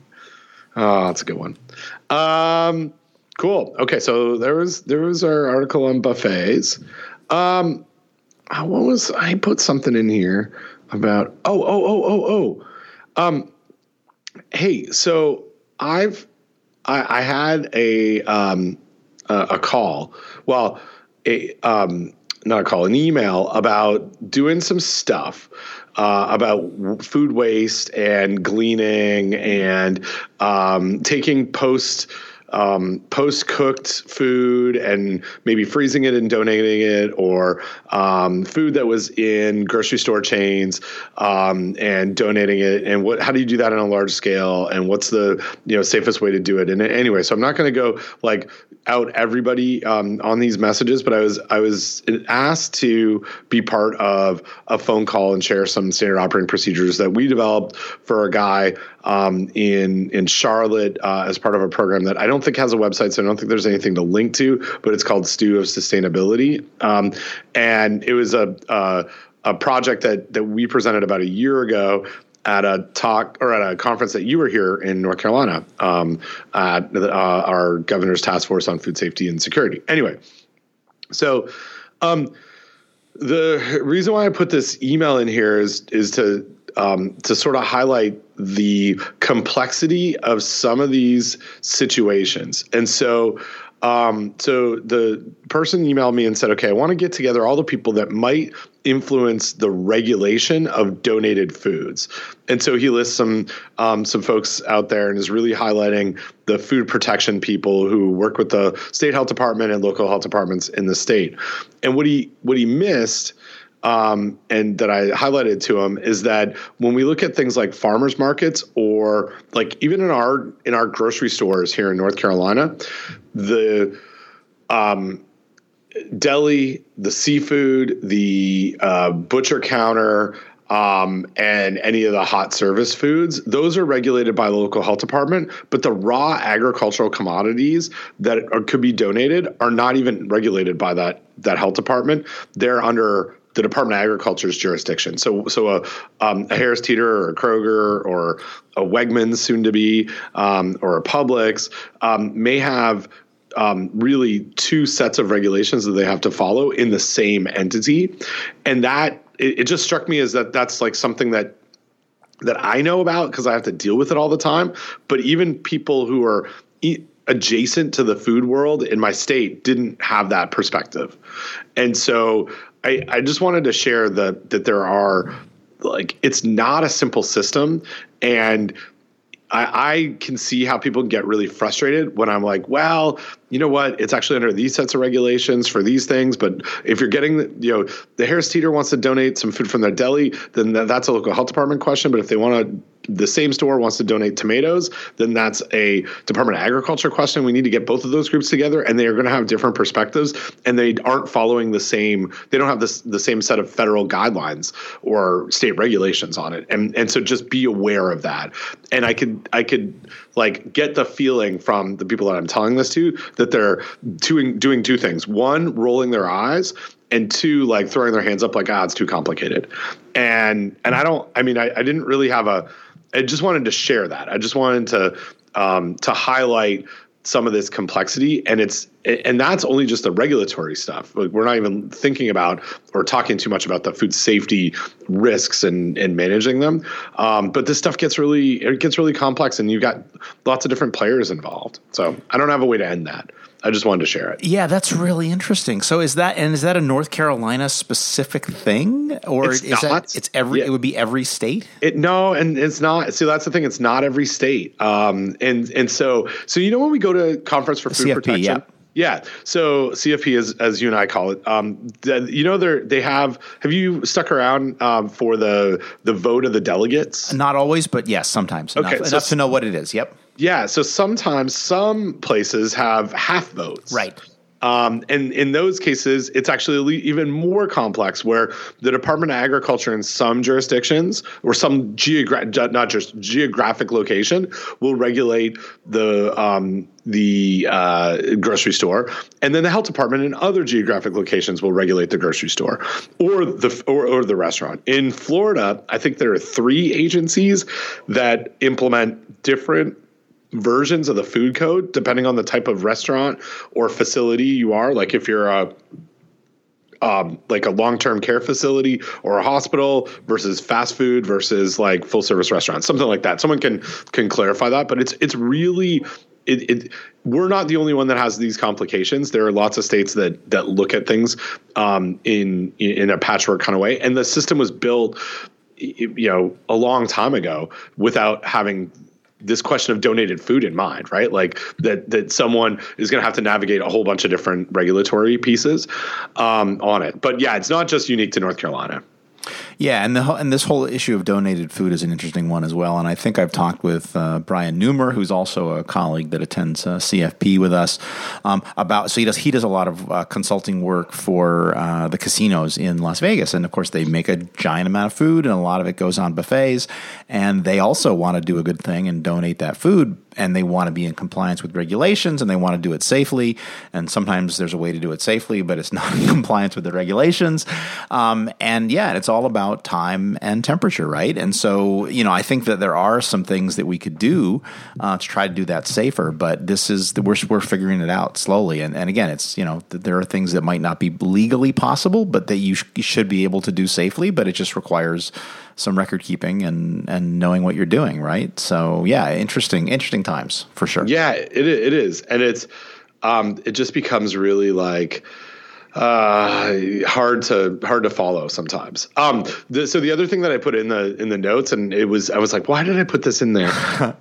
Is the CFR Code of Federal Regulations Title 21, because what ended up happening in this online conversation about donations was I said something about RACs, raw agricultural commodity. And I just responded, I just put it like, sometimes the RACs are regulated differently because they're not cut and they're not TCS foods. So in the produce area in a grocery store, my cut produce, it may be different than the RACs. And someone was like, what's a RAC? And I was like, oh, the raw agricultural commodity. And then I was like, you know what? There are like actual federal definitions for this. And so we can link to this in show notes, but it basically goes through fruits and vegetables such as, and then it lists like 200 of them, starting with almonds, ending with yams, Whoa. A to Y, and all of the things in between. So it was, I don't know. It's the more I get into this, the more I find these like kind of interesting to me, nuanced, situations that if you're not in it, you don't know it. And I can, like I said, I can see how people can just get super frustrated and be like, screw that. I'm just not going to do it. So anyway. So I want to talk about something that came across my desk via Facebook. I think it was from friend of the show, Deep New England, who sent us a message on Facebook, and it is about let's see. It is a story entitled "Delicate Millennials: Grocery chain introduces new product to combat young people's hilarious phobia." What did you think of this article? Oh, I have some highlights here, Don. Let me pull this one up. So the article is really about new touch-free packaging in the UK for store-brand raw chicken that allows chicken to be slid directly onto the cooking apparatus, which I think means the sheet pan or whatever it is that the pan itself. Sainsbury's revealed they will be selling touch-free packaging for millennials who are scared of touching raw meat. 3/4 of Brits say that they do feel comfortable handling raw meat when cooking. Only 18% said they don't. Consumers, particularly younger ones, are quite scared of touching raw meat. Catherine Hall, Sainsbury's product development manager for meat, fish, and poultry, told The Times. Hall went on to say that she thinks that young customers don't like handling raw meat due to a lack of education on food safety or possibly a love of eating out. As many millennials in the focus group said that they prefer someone else to cook for them. I would also prefer someone else to cook for me. I don't know. This one, I'm getting more more in tune, more aware of like, let's blame millennials for everything, and millennials, right? Like, and this is one of those ones where it's like, you know what, there is probably like a food safety aspect of giving someone a no touch product that has little to do with millennials. If you want to market it to millennials, go for it, but don't make it like millennials are stupid and they're scared of meat, because it's not. That's the way I read it. How did you read it? I read it like I would buy this. Yeah. I mean, I have concerns about packaging, right? I do believe that we need to not have excessive waste in packaging, but I don't think it's a phobia. It's common sense. You don't want to touch raw meat if you can help it, right? So I like the idea that you could create packaging that you could get it into the pan without touching it. That's a good food safety practice, right? And you need to figure out a way to do it that doesn't create a lot of extra packaging. And so if you can do those two things, or you can play that trade-off, I think it's a fantastic idea. And this whole idea of blaming millennials for ruining things I can't wait for that to be over. Yeah, thanks, Obama. What I love in this is that it's referred to as new millennial friendly packaging. Like, it's just awesome. So yeah, I'm ready for that to be over. I also I kind of identify as a millennial sometimes. I can't keep track. And I'm supposedly what am I supposedly? Are you like a Gen Xer? No. What's the one before that? Baby Boomer. I'm a baby boomer, but I'm like right in the cusp between Baby Boomer and Gen Xer. I think I identify more as a Gen Xer than a Baby Boomer. I think of my parents as Baby Boomers. You're the greatest generation, Don. I think you're thinking of that podcast that John Roderick does. I think so. Yeah. The one with the omnibus. No, different one. He has a podcast called Greatest Generation. He does. Yeah. And then he's got that. And then he's got the Friendly Fire. Friendly Fire. Yeah. Speaking of John Roderick, so my kids, two things. One is, John doesn't know this, but you and I are going to go to Seattle and hopefully have lunch with him and eat potatoes. Hopefully. Well, no, not all of us are going to eat potatoes. No, but I'm eating potatoes. I'm making a point of ordering some potatoes. Potatoes for the table is the way that I like to think of it. Yeah. So John Roderick is a host of co-host of a couple of my favorite podcasts, and one that I really, really like is Omnibus. Him and Ken Jennings. I like that it's like just a quick, every episode's a little different topic. They have a great they've great charisma, great relationship on the mic. Anyway, there's also a How Stuff Works. I think that's another podcast that my wife listens to. And my son Sam gets Stuff You Should Know. That's it. Sam gets confused because Stuff You Should Know and Omnibus, I think, are similar types of podcasts, but he is like, why isn't John Roderick on Stuff You Should Know? Yes. And he's like, and why do you? And he said to me last night, he's like, why do you call this podcast Omnibus? Well, Mom calls it Stuff You Should Know, and you're like, it's a different podcast, son. That's great. It is. It's like, why do you call it that? Well, it's not called. It's called Stuff You Should Know. Anyway, so check out. That's very funny. That is an interesting thing that happens in your son's mind. Yeah. Oh, gosh, yes. So many interesting things. This is the time. It's almost like I'm showing pictures of my kids, which people love. There's nothing that people love more than hearing about your golf game, your fantasy football team, and seeing pictures of your kids. And so let me tell you another story about my child who every time he gets in trouble and we ask him a question like, Sam, why don't you have your shoes on? His response is, that's the question I'm asking. and so this is like maybe 4 or 5 times a day. And he says, like, Sam, why aren't you ready? That's the question I'm asking. So now I've found that Danny and I are now doing that to ourselves. Like, well, what should we have for dinner? Well, that's the question I'm asking. Yes. Oh, so there you go. I don't know. I'm not even keeping track of the time. I wanted to talk one more thing though. Sure. If you've got time, you bet. And I lost it here, but it's about roadkill. Oh, let's go. Roadkill. I don't know where this one came from. I think you might have put this in. Meals under wheels. More states make it legal to eat roadkill. Critics warn about the risks of diseased meat, worry that overeager drivers may intentionally strike down animals. Those are two separate things. I just wanted to know.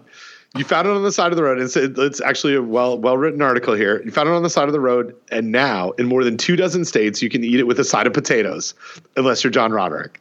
At least 27 states have passed legislation allowing drivers to turn their roadkill into dinner, and lawmakers and others, including California, are poised to do the same. And so Basically, it's a very short article about changing laws and talking a little bit about safety, and it's a really so I was in for a short. I used to be known as Dr. Roadkill on the internet. I don't know if you remember that. I do remember that. Yeah, but back 5 or 6 years ago, for whatever reason, I wrote a blog post and then NPR interviewed me about this. So I'll link to a Barf blog post on this. But I think another one's like a fascinating kind of a story. It's a risk benefit question, and I was first made aware of this. First sort of got into the intricacies of this on a One Health panel that I did with a colleague at RTI International. Her name's Andrea Anader. And she did some work looking at coping strategies for food disparity, for hunger, and for individuals who are struggling to find food. And so one of the coping strategies that came up was this is along the lines of dumpster diving, but was like eating roadkill. And so the question through her came to me as like, as people are using this, what kind of good food safety information can we give them? And so I kind of came down on like, I kind of said, okay, well, we have trouble assessing disease. And so you look at things like, some animal diseases that people can get, not just through meat, but through handling the food, like stuff like tuberculosis or, chronic wasting diseases is another one that could be a risk factor for Creutzfeldt-Jakob disease, similar, brain disease similar to BSE.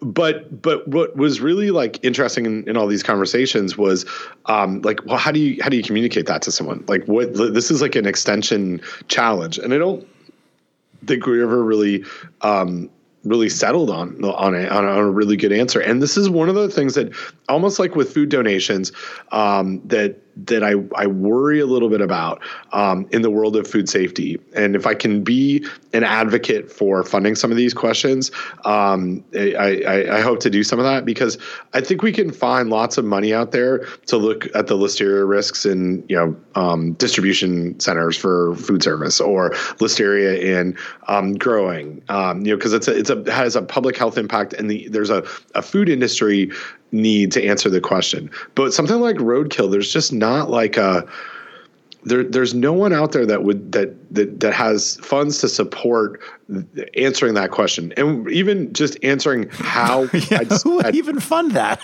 Right? Who would do that? Who would fund it? Right? Like no one. So we can't really answer the question in a really succinct way, the same way that we can for food industry stuff. And it's a problem, but we don't even know how widespread it is. We don't really have a good sense of the risks. We can only talk about it in the theoreticals. And I don't think there's an answer to it. It's just, that's the fact. That's the situation.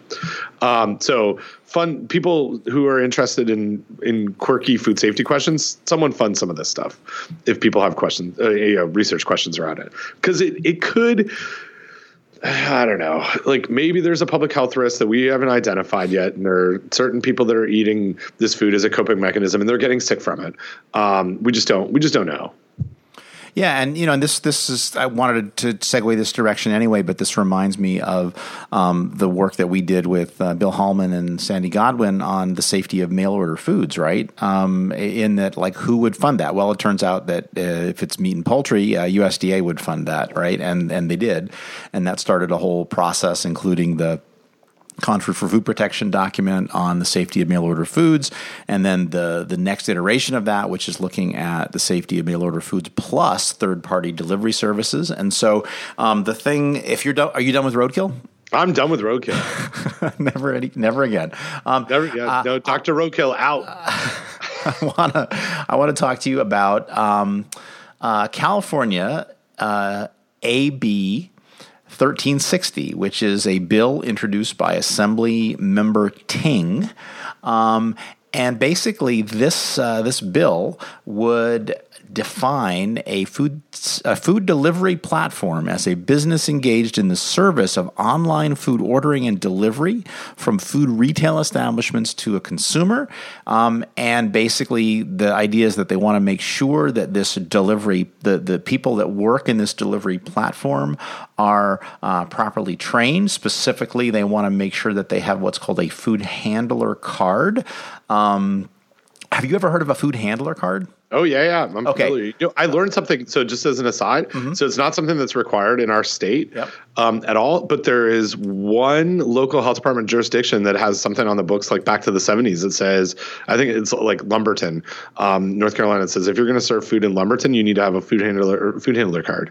Wow.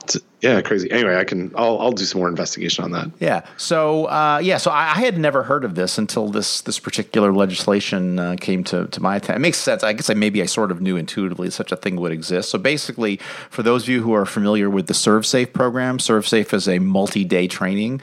The food handler card is a much more abbreviated, simpler training. Anyway, so this particular legislation came across my desk because of the work that I'm doing with the Conference for Food Protection Committee, and we have a number of folks that have these third-party delivery services that are, I guess they're concerned about that this particular code might preempt some of the work that the committee is doing. Have you, and even in the 5 minutes or less that you've had to look at this document, do you have any thoughts? Yeah, so I mean, I think this is interesting. I think a friend of the show, Linda Harris, had brought up something a while ago to us about this, where someone like Blue Apron, and I'll give you that as an example. I'm not sure if that is. They were operating under the thought that from a jurisdictional standpoint, they would not be under the food code, then not be like a retailer because they are like a packaged food processor. And that would put them into like a FSMA area. And I may be getting this backwards, as opposed to a food code regulation. And the difference between like FSMA and food code, and this is, maybe why we're seeing a food handler card, is that, in some jurisdictions, if I'm under FSMA for food processing, I would need to have like a person in charge who, unless I'm exempt, but would have to be PCQI trained, but not certified food protection manager trained, which is the retail end of things. And so the thought was it would be better business advantage wise to have someone go through be regulated under FSMA as opposed to food code. And I think that's where I'd first sort of learned about this. As an aside, I actually chaired a CFP committee on employee food safety training, which our charge was to actually harmonize the food handler card topics across, like as part of the food code. And so I'll link to the issue. We presented an issue that was accepted last year at CFP that said, okay, here are the things that should be in employee food safety training. Because one of the issues with food handler cards is that a food handler card in Lumberton, North Carolina, may be based on the 1976 code, and the food handler card in Fort Worth, Texas, might be on the 2013 code, and that's a problem. Yeah. Yeah. So I mean, obviously you agree with safety, training in general, but what do you want the person who is, do you use any of these third-party services, DoorDash, Instacart? I've never done it. Okay. Me neither. Yeah. So, but if they're not handling my food, like as long as we're not going back to the discussion that we had, on the previous podcast about the Rhode Island substituting food, as long as they're not like Postmates, not like actually repacking my fries, I don't really care. They're just it's like I wouldn't care if Amazon, the person who's bringing my Amazon box has a food handler card. right? Like if my Amazon box has perishable foods that I in it, like they're not actually touching it. They're just, they need to worry about temperature control, but I can assess the temperature control when I get it based on, is it melted or what's the temperature? Right. Or like these services, and I think this is what Instacart does, these services where they'll go to the store and shop for you. Now that would never work for you because you like shopping. I love to shop. Yeah, but if you didn't, maybe you could sidelight as doing shopping for people. What do you think? That's not bad. Like a personal shopper. Yeah, a personal shopper. So I could do that. So what do you think about somebody like that? Yeah. So now, maybe now we're looking at a place where it's important that they're not like packing my packaged meat right next to my ready to eat foods. And I don't know. I don't know if the card itself, like going through that certification or that training, gives them the tools enough to do that. Well, right? exactly. Like that, it gives you certain tools which may not be relevant, or it might de-emphasize certain things that you would want to emphasize, right? So, and that was actually the substance of the discussion I've had on this recently. So, I just thought I would share that with you and get your perspective. So, yeah. Whoa, Don! I just got some. This is breaking news. Mm-hmm. I just got an email to my Ben Chapman at barfblog.com. This account is hacked. Renew your password right now. It gets better. Gosh. You may not heard about me, and you may be most probably wanting to know for what reason you're getting this particular letter. Right, Don? Right. That's the question I'm asking. I mean, why me? Well, hang on. It's I need to put this. You got to read it off. Did you get that reference there? I did. So right. I'm a hacker. That's one word.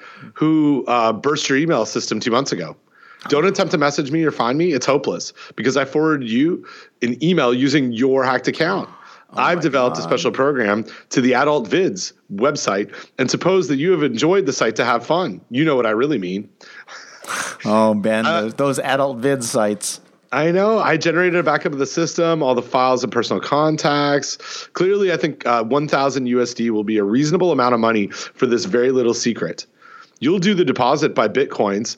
In case you don't recognize this, try to find how to purchase Bitcoin in the Google. My Bitcoin wallet address is, and then if we could share this if someone wants to give this a hacker Bitcoin. But I only have 48 hours to send the payment. There's an exclusive pixel in this message, and to the point of understanding you've read this email. Oh my gosh, Don, they're tracking me. Oh, with the pixels, man. That's how they get you with the pixels. They got me with the pixels. If I fail to get Bitcoins, I'll immediately give your video file to each of your contacts, such as relatives and coworkers, etc. And that's with a question mark. Hopefully, if you get a video of me, you'll know that I haven't paid the $1,000 Bitcoin. Yeah. Well, there you go. So People the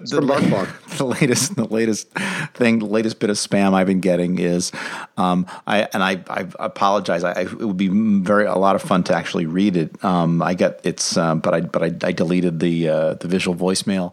But it's someone telling me that they have my social security number. It's been compromised, and that I need to contact them immediately. Yeah, please contact me immediately. It's I need to know all of your information because I have your social security number. It's been compromised. Oh, nice. Well, I think that's a show. I think it is. All right. Well, I haven't looked on the iTunes. Every once in a while when we're talking, I check to see if people are rating us. I don't know if they are. Maybe they're not. I do know that people are listening every once in a while because, as I mentioned before, they asked me about my baseball hat. And so if you go back a couple episodes, you'll learn about the real Ben Chapman and his baseball cap. So yeah, Don, as always, I enjoy talking to you. Like I said before, I look at this as some therapy. You're the non sports person that I know that I can talk to about sports things. You don't judge me, and then we get to talk for a bunch of time once Jack Kazage fast forwards it to the food safety talk portion of the podcast. So thanks again, and I'm glad you didn't become a computer programmer. Well, thanks, Ben. I'm glad that you didn't either, or whatever it was you started off doing. I thought I didn't really start off doing it, but I thought when I was in high school I was going to be a lawyer. Oh, wow. And maybe I still will. I mean, there's still time. Yeah, I don't even know why. I truthfully didn't even know what a lawyer did. I just thought, right? Like, what are you going to be? I think I might be a lawyer. Okay. Well, because if that's an answer that if you tell people, they'll like say, "Oh, that's good." Yeah. Saying you want to be a doctor, right? Right. Yeah. And so it turns out don't say Indian chief though. That's racist. It's problematic. But it turns out I ended up being a doctor. As I tried to be a lawyer, I ended up being a doctor. Well, not that kind of doctor. Not that kind of doctor at all. Good. All right. Well, I'll talk to you soon. Bye-bye. Right. Bye-bye.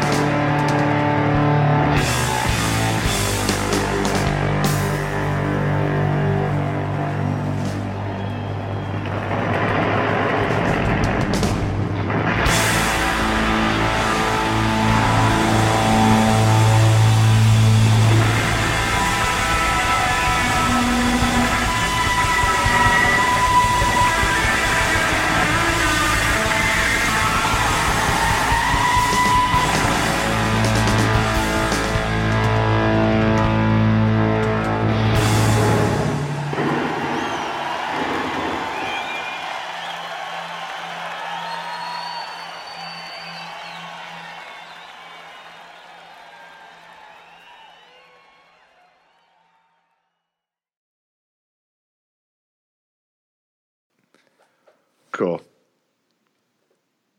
All right, so I got a bunch of titles, most of which were at the beginning, but I'm going to send them to you. Okay, good. I only said show title. I didn't even write any down. The only these are good. I really like Dung Dung. No. I think that's the one, right? I know it's early on. It was the one that was like Dung Dung. Dr. Roadkill on the internet. That's the question I think that's my personal favorite because it's sort of towards the end. But yeah. I'm going to see if I can video. Okay, I'm good with either. That's the question I'm asking. See, you know what? The question let's go with that because there's a better picture, right? Like yes, you just use exactly. Yeah. Something. That's the question I'm asking. Thanks so much. Yeah, good stuff. Cool. Okay. And then you've got this one. I think I've sent you all of my links. Yep. I got them even before because you usually give enough detail and then you're talking so I can Google them. But I got them all. So cool. That was good stuff today. Yeah. All right. So we got April 9th. You're in France for a while. Yes. So when do you leave this week and then you're not back until the 20? No. When are you going? Yeah. So I could do 3 weeks from today. Okay. That's the 30th. Yes.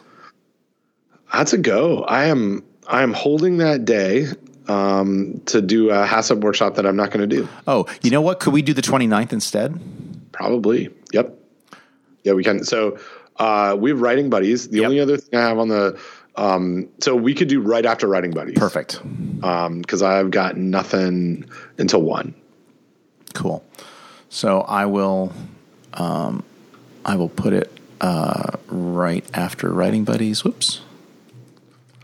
And Writing Buddies will probably only be 15 minutes or so. Yeah, so that's why I just put it at 10, 15, yeah. Yeah. And I know we'll be somewhere, like I'll be by a phone. So hopefully I'll make it by a podcast. Yeah. That was 180, wasn't it? 180, yes. Oh my gosh. Look at us. I think I now have more podcasts than I have publications. I definitely do. That was way easier. We hit that in about May 2013. Although my publications have gained just not on the same. I'm not putting out a publication every 2 weeks. That's for sure. Yeah, and it doesn't take an hour and a half. Doesn't take an hour and a half. 2 hours, if only. Yeah. Okay. Cool. Good stuff. So 29th. 10:15 a.m. And yeah, I write until 1 o'clock. And even that, if we did a super long one, it'd be no problem. Cool. Cool. Do you need anything from me? You're good. Like do you have time to edit this before? Oh, when do you actually leave? I leave Friday or Thursday.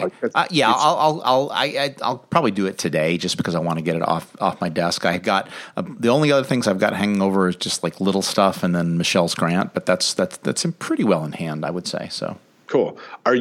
So you're flying out on Thursday. Are you going through? I'm going to be at JFK on Thursday for 2.5 hours. Oh, I stay away from JFK as much as I can. It's a real pain to get there. It's on the other side of New York, so right. I'm a Newark United man all the way. I'm going to Buffalo. Oh, okay. Yeah, and on Delta because I have points. Mm-hmm. I'm going to the NCAA Frozen Four, the college hockey championships. So so I'm gone Thursday, Friday this week, but I'm excited. It's like cool. It's like vacation with a bunch of guys who are lots of fun to hang out with, and I get to see. We're going to Toronto for a day, and I get to see some people that I went to college with and hang out with them. So speaking of people that you went to college with, so this is an interesting thing. So. Our mutual friend Gordon Hayburn had tickets to Hamilton, which then he could not use. And he had 8 tickets, so it was a bunch of people, and for some reason the trip got canceled. So I put out the word on Facebook that I had some tickets, or I had somebody who could hook you up with tickets. And it turns out I am going to that show in September in New York City with a bunch of friends from college that I have not seen since college. So. Oh, a bunch of your friends from college? Yeah. I thought you were going with my friends. No. As far as I know, they're not your friends from college. These are older people, my age, that's not your age. But yeah, no, I'm as far as I'm not going with your college friends. Yeah, I was confused the way you phrased that because I looked and I'm like, oh, well, that's great. And you know what? So because we do have a common friend from college who's now a professor at University of Guelph and used to be a professor at Rutgers, Mike Rogers. Oh, yes. So who was actually, I think I probably shared this, but I was his RA. Yes. He was, yeah. So, and I thought that's what you were going to say. You're like, oh, Mike Rogers is coming to go see Hamilton. He's one of your friends from college. Nope. Nope. Speaking of which, have you seen the show Friends from College on Netflix? No, I have not. I'll just tell you, Kristen won't like it. Okay. Danny doesn't like it because she thinks they're terrible people.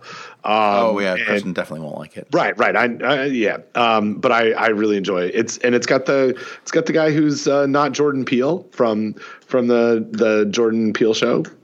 Do you know Jordan Peele? He's the guy from his movies. He did the Us, and that's the new one. And then he also did Get Out. He was on Peele and something. Key and Peele. Peele and Key. Yeah, Key and Peele. So he's the other guy. Key is on it. Yeah, Keegan Michael Key. Keegan Michael Key. He's in Friends from College, and he's great. Okay, it's just Fred Savage. Yeah. Doogie Howser, right? Is it? No, not Doogie Howser was the other guy. Who's Fred Savage? Wonder Years. Wonder Years. Wonder Years. Yeah, he's the other Doogie Howser. Yeah. Anyway, I really like that show. I don't know. I've only seen Key and Peele, like little blurbs. I've never watched the show.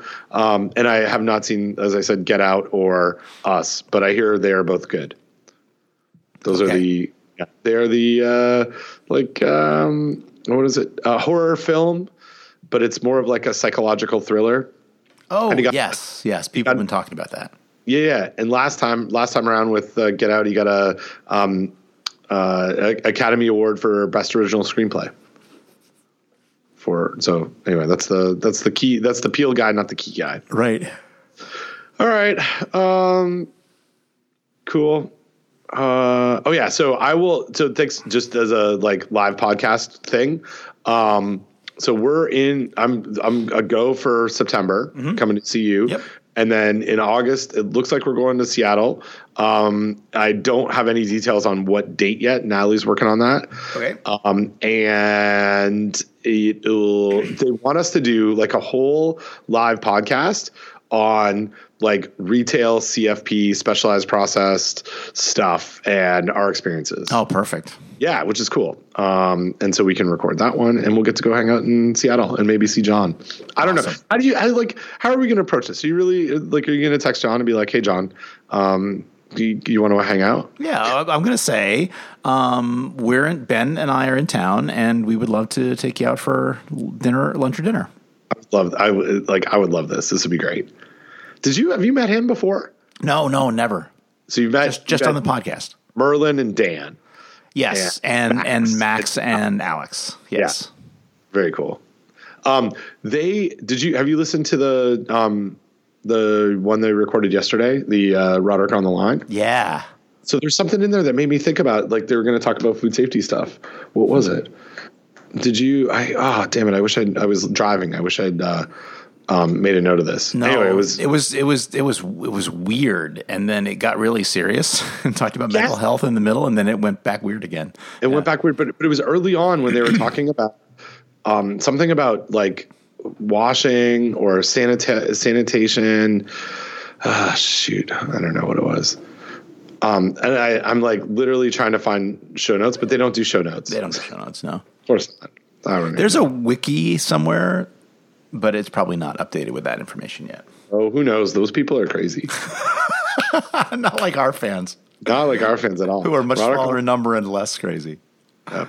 Super Train is coming. Oh, yes. John's moving. Yep. I'm pretty. So this wasn't the last episode, but the thing that was really compelling about 2 episodes ago when he was talking about, this is related to his moving, his pool in his backyard that's full of wood. Full of wood, yes. I told Danny that story, and I was like, this is totally like kind of the craziest thing. Like, he just kept filling, like every time he cut a tree down, he put it in the pool. And anytime he took something down, it's just wood. And then his thought was, well, I'll just set it on fire. Let's just burn this. Yeah. Because why wouldn't you? Right. Oh, so good. No, it doesn't look like the Roderick on the Line Wikia only goes up to episode 90. That can't be right. I must be on the wrong page.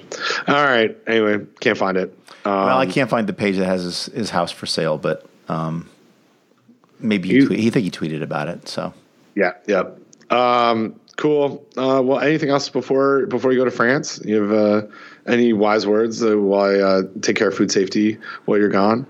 Oh no. I think it should be fine. I will provide updates on cruise safety. Thank you. Cruise food safety. Be our man in the Rhine. Our man. Our man on the Rhone. That's like it's a Hunter S. Thompson reference. He was always like our man in Vietnam. Yeah. Cool. All right. Well, have a great time. Thanks. Joy. You're not doing any food safety on this, right? Like, you're just going. Oh, no. I mean, at the end of the cruise, we're going to the IAFP Europe meeting in Nantes. Oh, okay. Well, that's cool. So at least the the idea is that my air travel is paid because I got to go to this conference, and we're just putting a little vacation in there. So that's cool. And I guess it's going to be about I'm going to go taste some wine, so it's probably a tax deduction. I don't know. I just talked to my accountant. Yeah, and I don't have an accountant, so check with your accountant. Yeah, check. Good. You get an accountant. Step 1, get an accountant.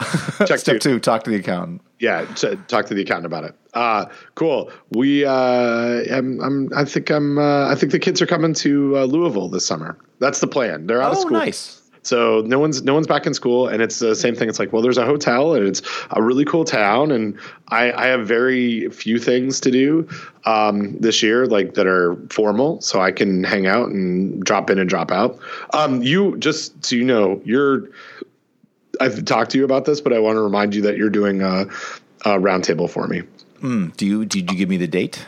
No, not yet, but I'll do that. I'm a pretty busy guy, you just can't just like spring these on me. But this is a 5-second rule roundtable, so I'll spring that on you all I want. Because it's only 5 seconds. It's only 5 seconds. Well, no, all I'm saying is I might be busy doing other. I hope the program committee has sorted things accordingly. They're pretty good. Your name is on. Yeah. I was apparently not the worst offender of multiple sessions, but it's good. Good. Well, hey, you're a man who's desired. So people got to deal with that. Oh, speaking of things that that you desire, this year I am not going to win Friend's Microscope. But I've been told that there's a strong re-encouragement to resubmit. So that's good. We got to get you that. We got to get you a microscope. Yeah, well, there's always next year. We'll go for. I'm very anxious to see who wins this year because it was. They didn't tell you who it was? No, the person that nominated me, who is Linda Harris. Oh, I got an update from Linda. She is continuing to download, and she has not been listening lately. Well, we'll continue to talk about her. and she'll never hear about it. And she's like, you should have me on the podcast. And I'm like, let me explain to you how it works. If you ask to be on the podcast, I will tell you when the next date is that we are recording the podcast. And if you are not available for that date, then my obligation to you is done. Right. And now it's on you to ask again. Because I am certainly not going to keep informing you every time we schedule another podcast.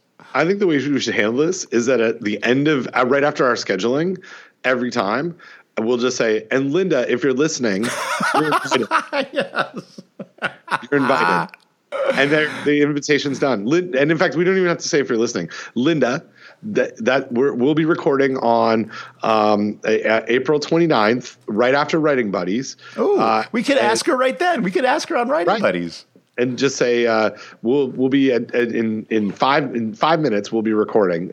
So would you like to join us? Yeah, would you like to join us? It's good stuff. All right, cool. All right, well, I'm gonna go do some other stuff. I'm gonna go edit this podcast. Okay, bye.